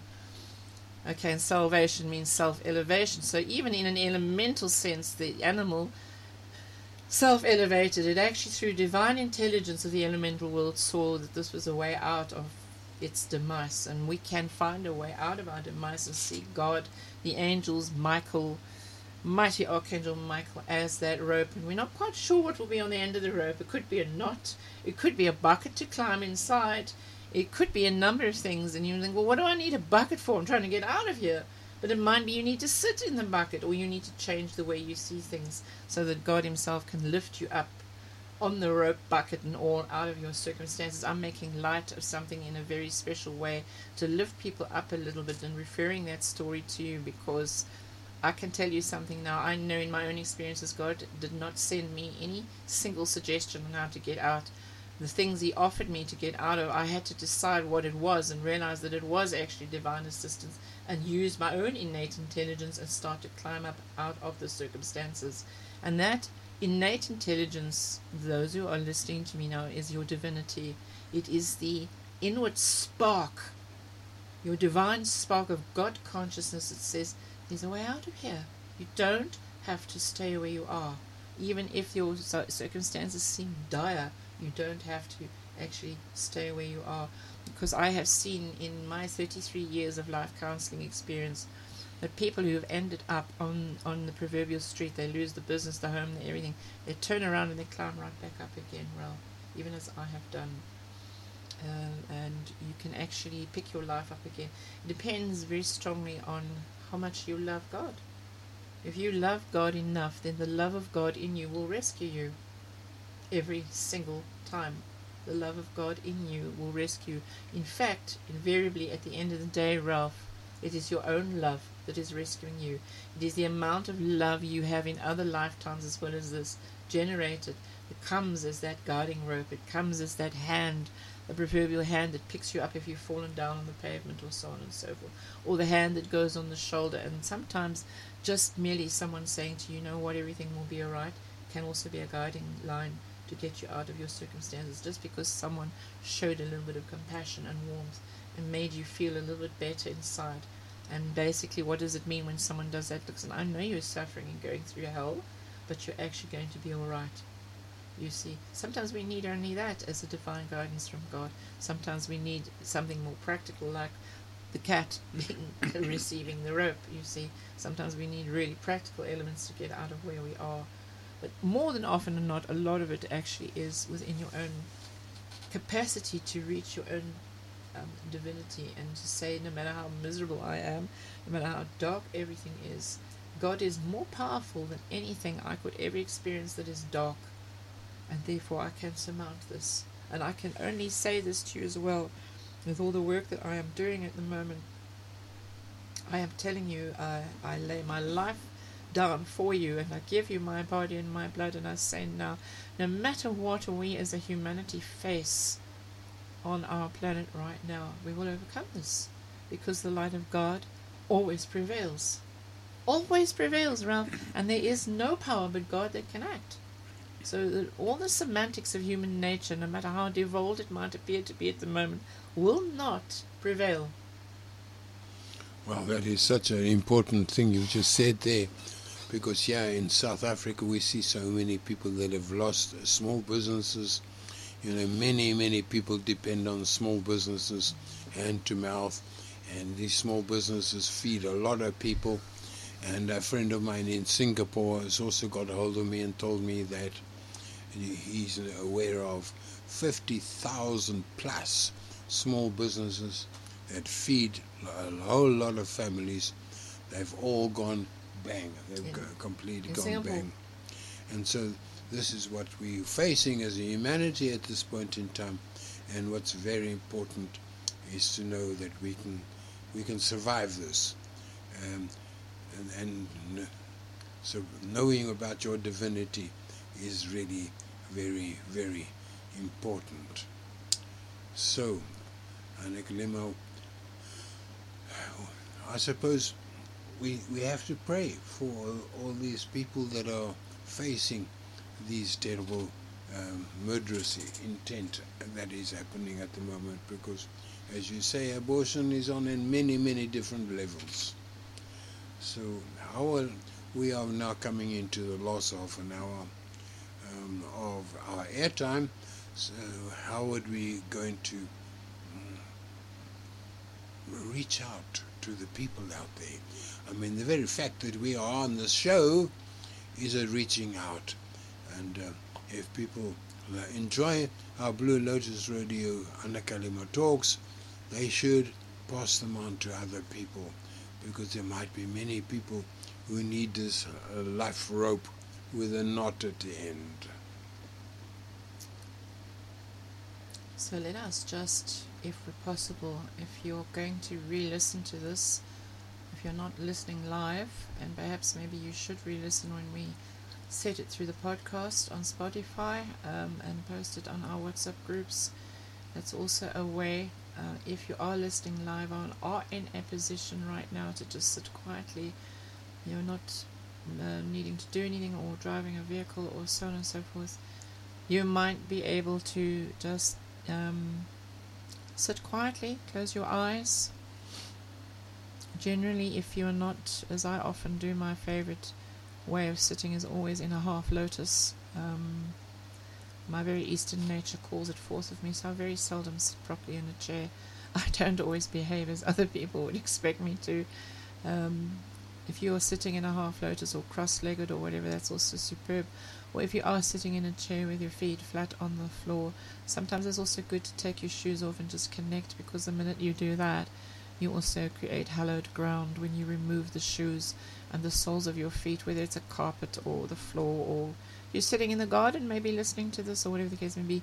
Keep your feet flat on the ground as well, so that you can connect with the beautiful ley lines and iron sphere focuses hidden deep within the crystalline elements of beloved Terra, our beloved planet, which will immediately, through your own elements in your own body, connect and assist you through your chakras to actually anchor and be a little bit still in this moment with the Christ light ever poised in your heart.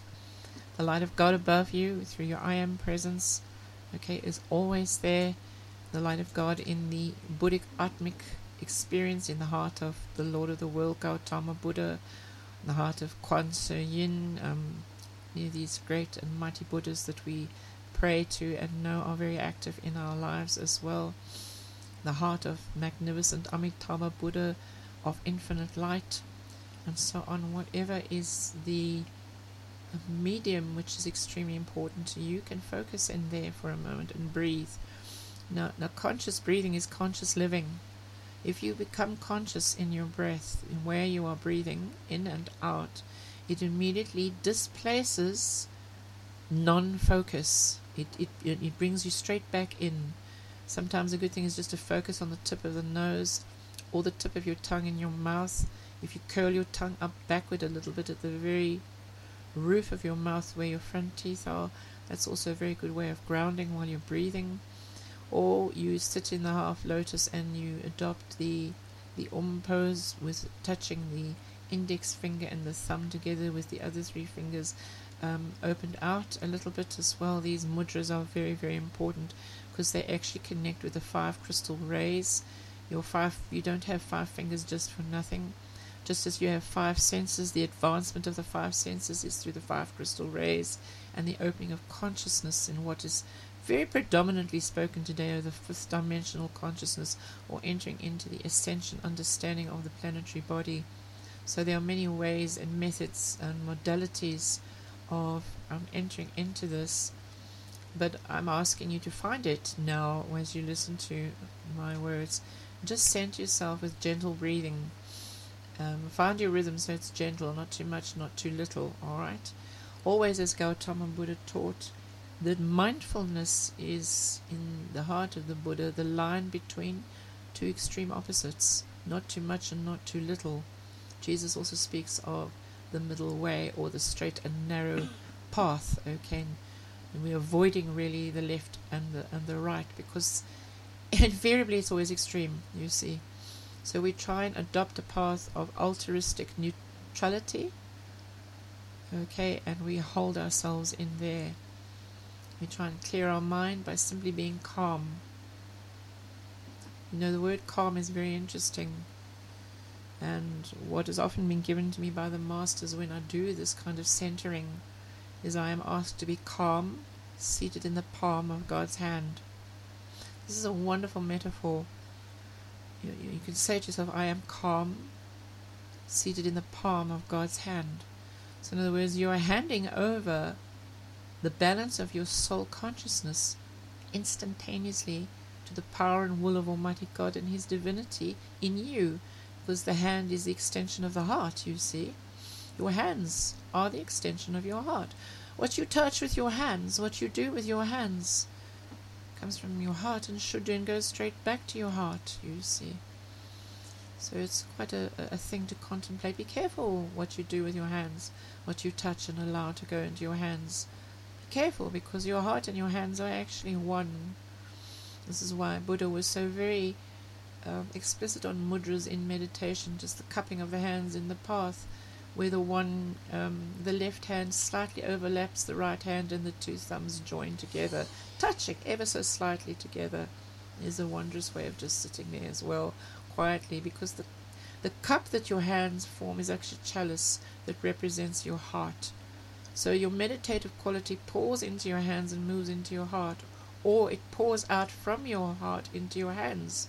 And your hands, if you open them and you fling them into the area around you gently and open them, you can actually, through the 5 fingers or the 5 crystal rays, extend wonderful energetic rays of energy all over, which can actually help people, particularly if you are working with the violet flame. And if you're working with the power of the Holy Spirit and the Lord Mahachahan, you can also experience the calmness of the white fire core of the Divine Mother and the pink ray of the calm. The color of calm is pink, but a very subtle golden pink. When Jesus was, before he was crucified, he said, "I do not leave you comfortless." Particularly when he was facing his ascension, he said, "I leave you the Comforter, because it is the Father's good will that I do so." What is the Comforter? It is the Spirit, or God's Spirit. What is the Holy Spirit? Or in Catholicism they refer to it as the Holy Ghost. It's the quintessence, it's the essence of God's Spirit. So the essence of your own spirit is connected to God's Spirit. So when you work with the Holy Spirit, the color, there's always corresponding color and sound, always. Color and sound are not divorced. If you see something and think there's no sound, you are deluded. And if you hear something and think there's no color involved, you are again deluding yourself. They are one and the same, because it is the power to do with the power of manifestation in your life. You will manifest far more quickly in your life when you're calm, and you generate or expand and expand, like blowing a balloon. A balloon expands when you blow it with your breath. So when you expand the balloon, if you like, or the great bellows of the lungs through breathing, you can expand the heart experience, and that color is always a golden, subtle pink, like you get some of these roses that are the most delightful pink, that kind of pink. Okay, very subtle, sometimes almost white, and yet it's pink, but very distinctly so. And then with the white that is in it, because the white always denotes the pure, uncontaminated spiritual light of Almighty God in His Spirit.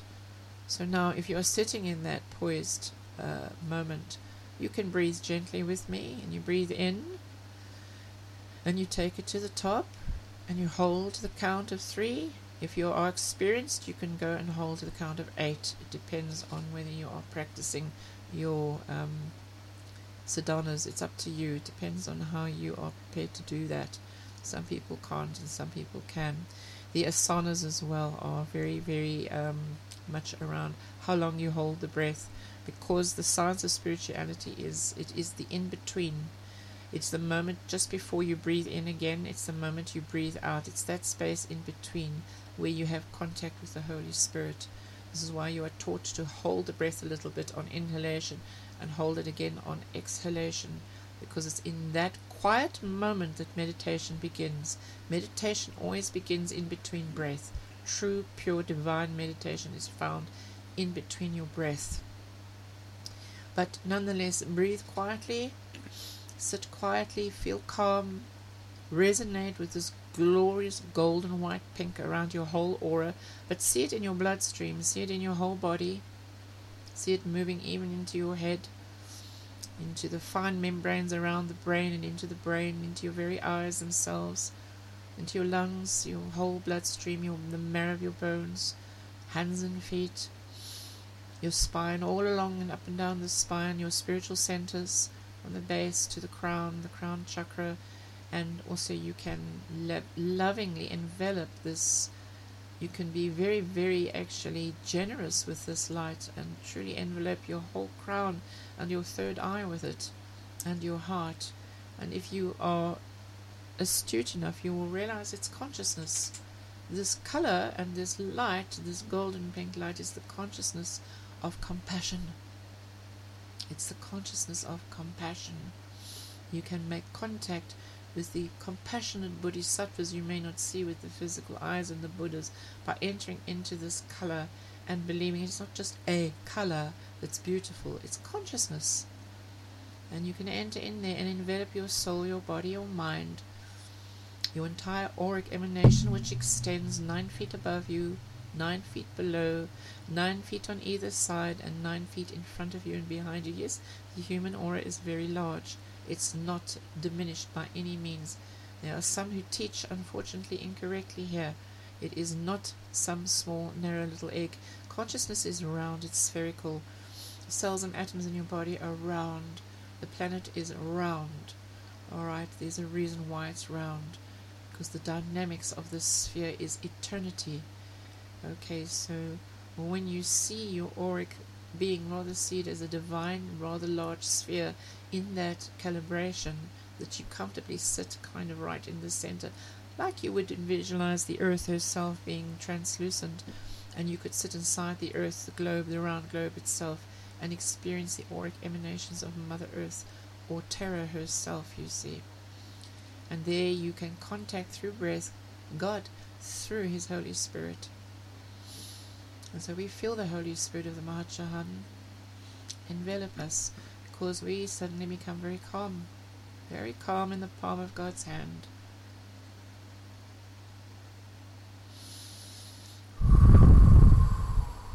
Breathe out. In, hold, 1, 2, 3, out on 4, hold, 1, 2, 3, 4, and in again, and slowly out again.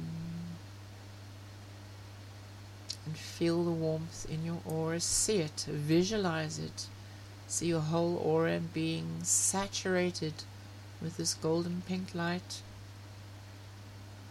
See this golden pink light enveloping your entire nervous system, and you can do that efficiently by moving it through your spine. Place it right into the very center of the spine, right into the cervical center at the base of the neck, and into the Abdullah oblongata, into your brain and the 2 hemispheres of the brain. And then you will find when you do that, it will envelop and carry the message throughout your entire nervous system, throughout your whole body. And the constructs, the magnificent aerodynamic constructs of the human body.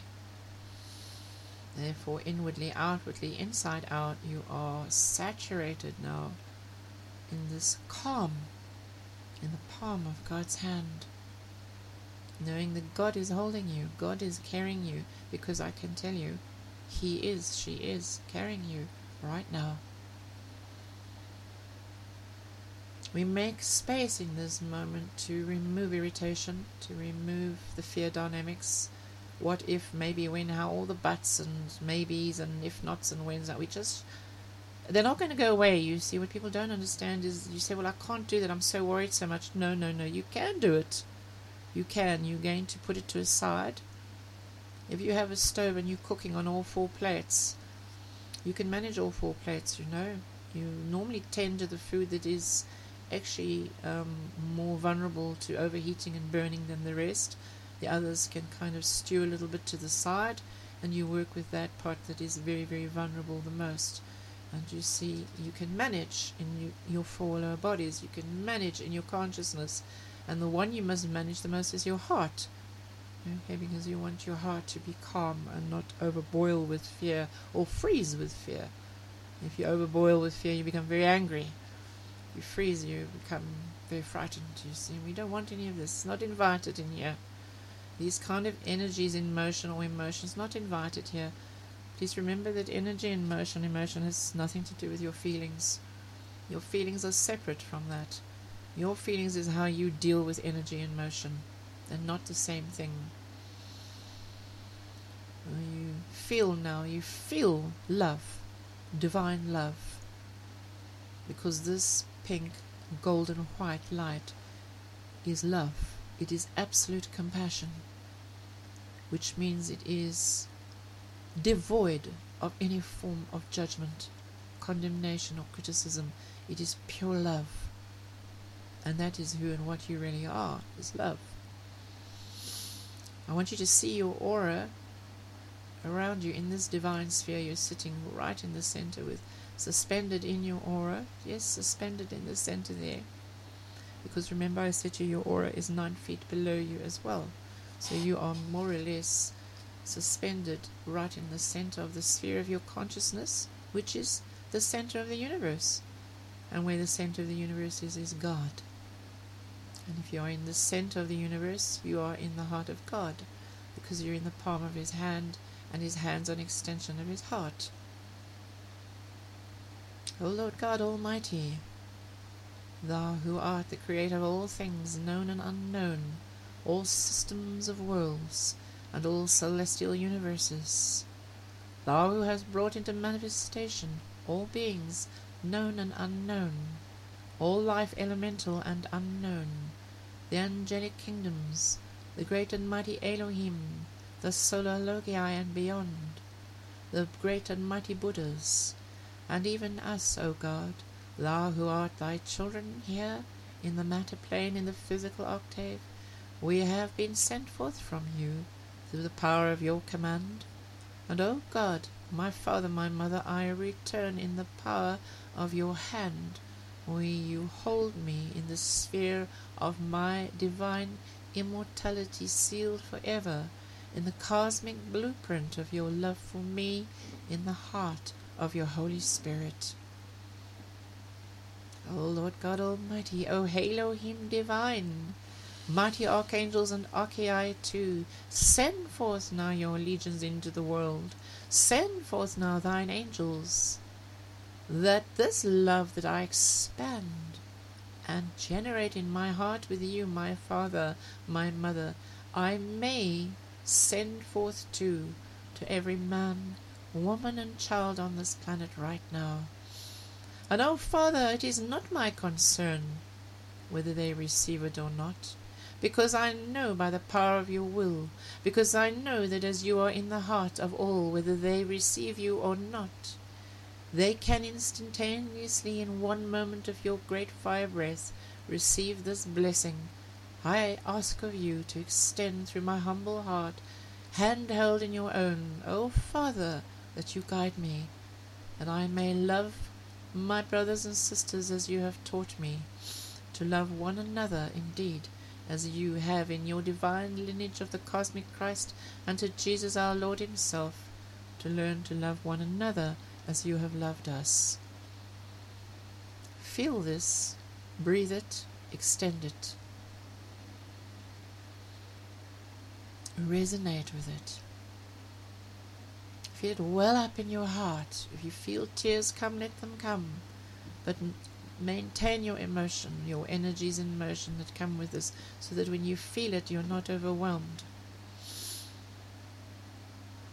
You see, self-mastery is about maintaining. It's really about management, isn't it? It's about managing energy, learning to manage energy, learning to work with alchemy so that we are not overwhelmed by energy and flooded in our feeling world. So we become time managers of energy. And the only way we can do that with balance, harmony, and equilibrium is through the power of either the Christic or Buddhic consciousness in the heart of Almighty God.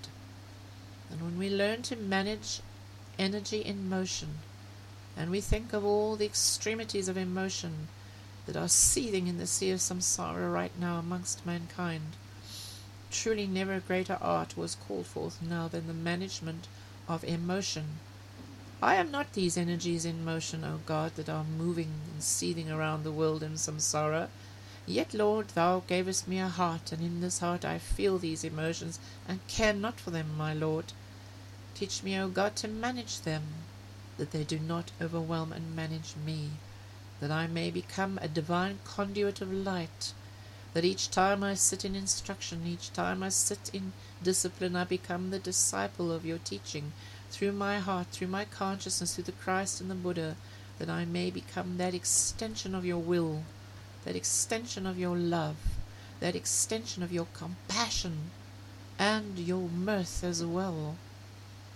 Father, I know the Lord Maitreya is also Milifo, the laughing Buddha, and never a greater moment does he miss for that great belly laugh at the antics and semantics of humanity at this point in time. Teach me, Father, to laugh a little in the face of adversity, not because I am myself sarcastic or loose of nature, but, Father, sometimes a good laugh as well will deliver us out of the sting of our karmic experiences so that we can move on from them.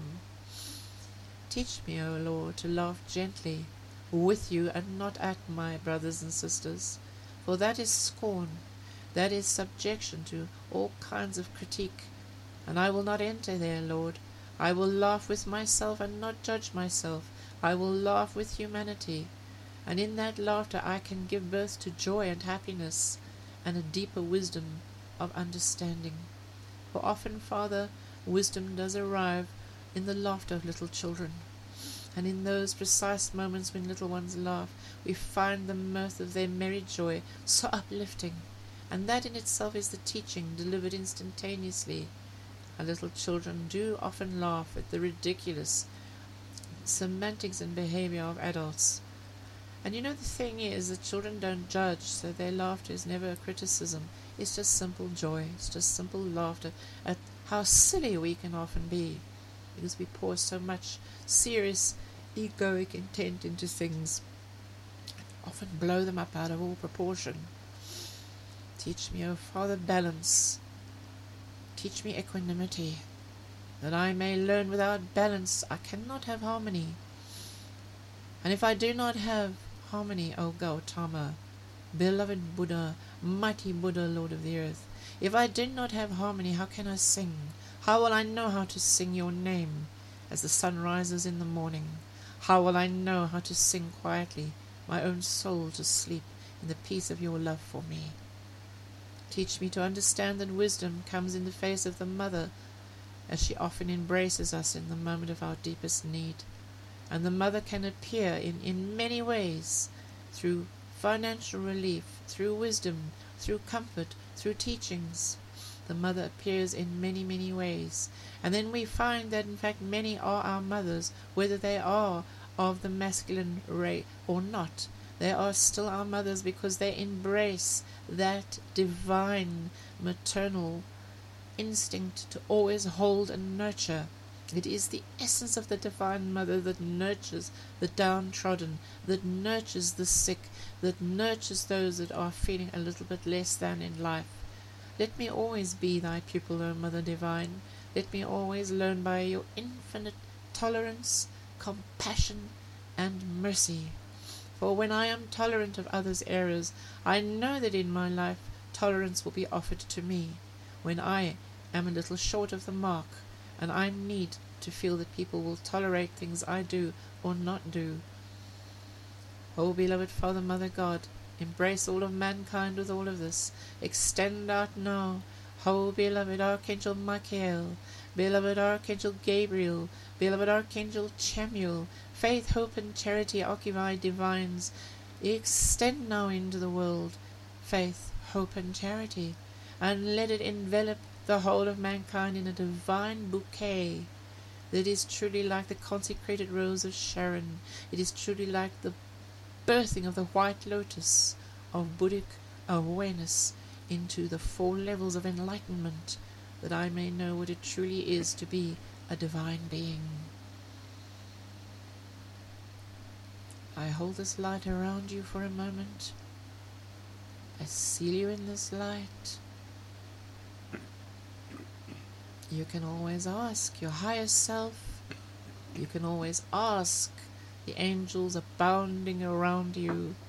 You can always ask the Ascended Masters to seal this experience, to seal these meditations, so that you can, in the heart, in bodhicitta, you can return in absolute bodhicitta again and again and again to this point of reference, which will be held in your heart forever and forever and forever.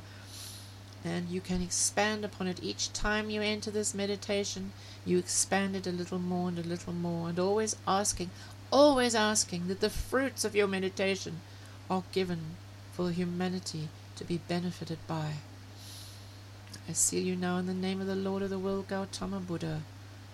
I seal you now in the name of the planetary Buddha and cosmic Christ, Lord Maitreya. I seal you in the heart of the cosmic Christ, Lord Jesus himself, in the heart of the Divine Mother, in Mary, and in Kuan Yin. Peace. Be still. Peace. Be still. Peace. Be still. And know that I am God.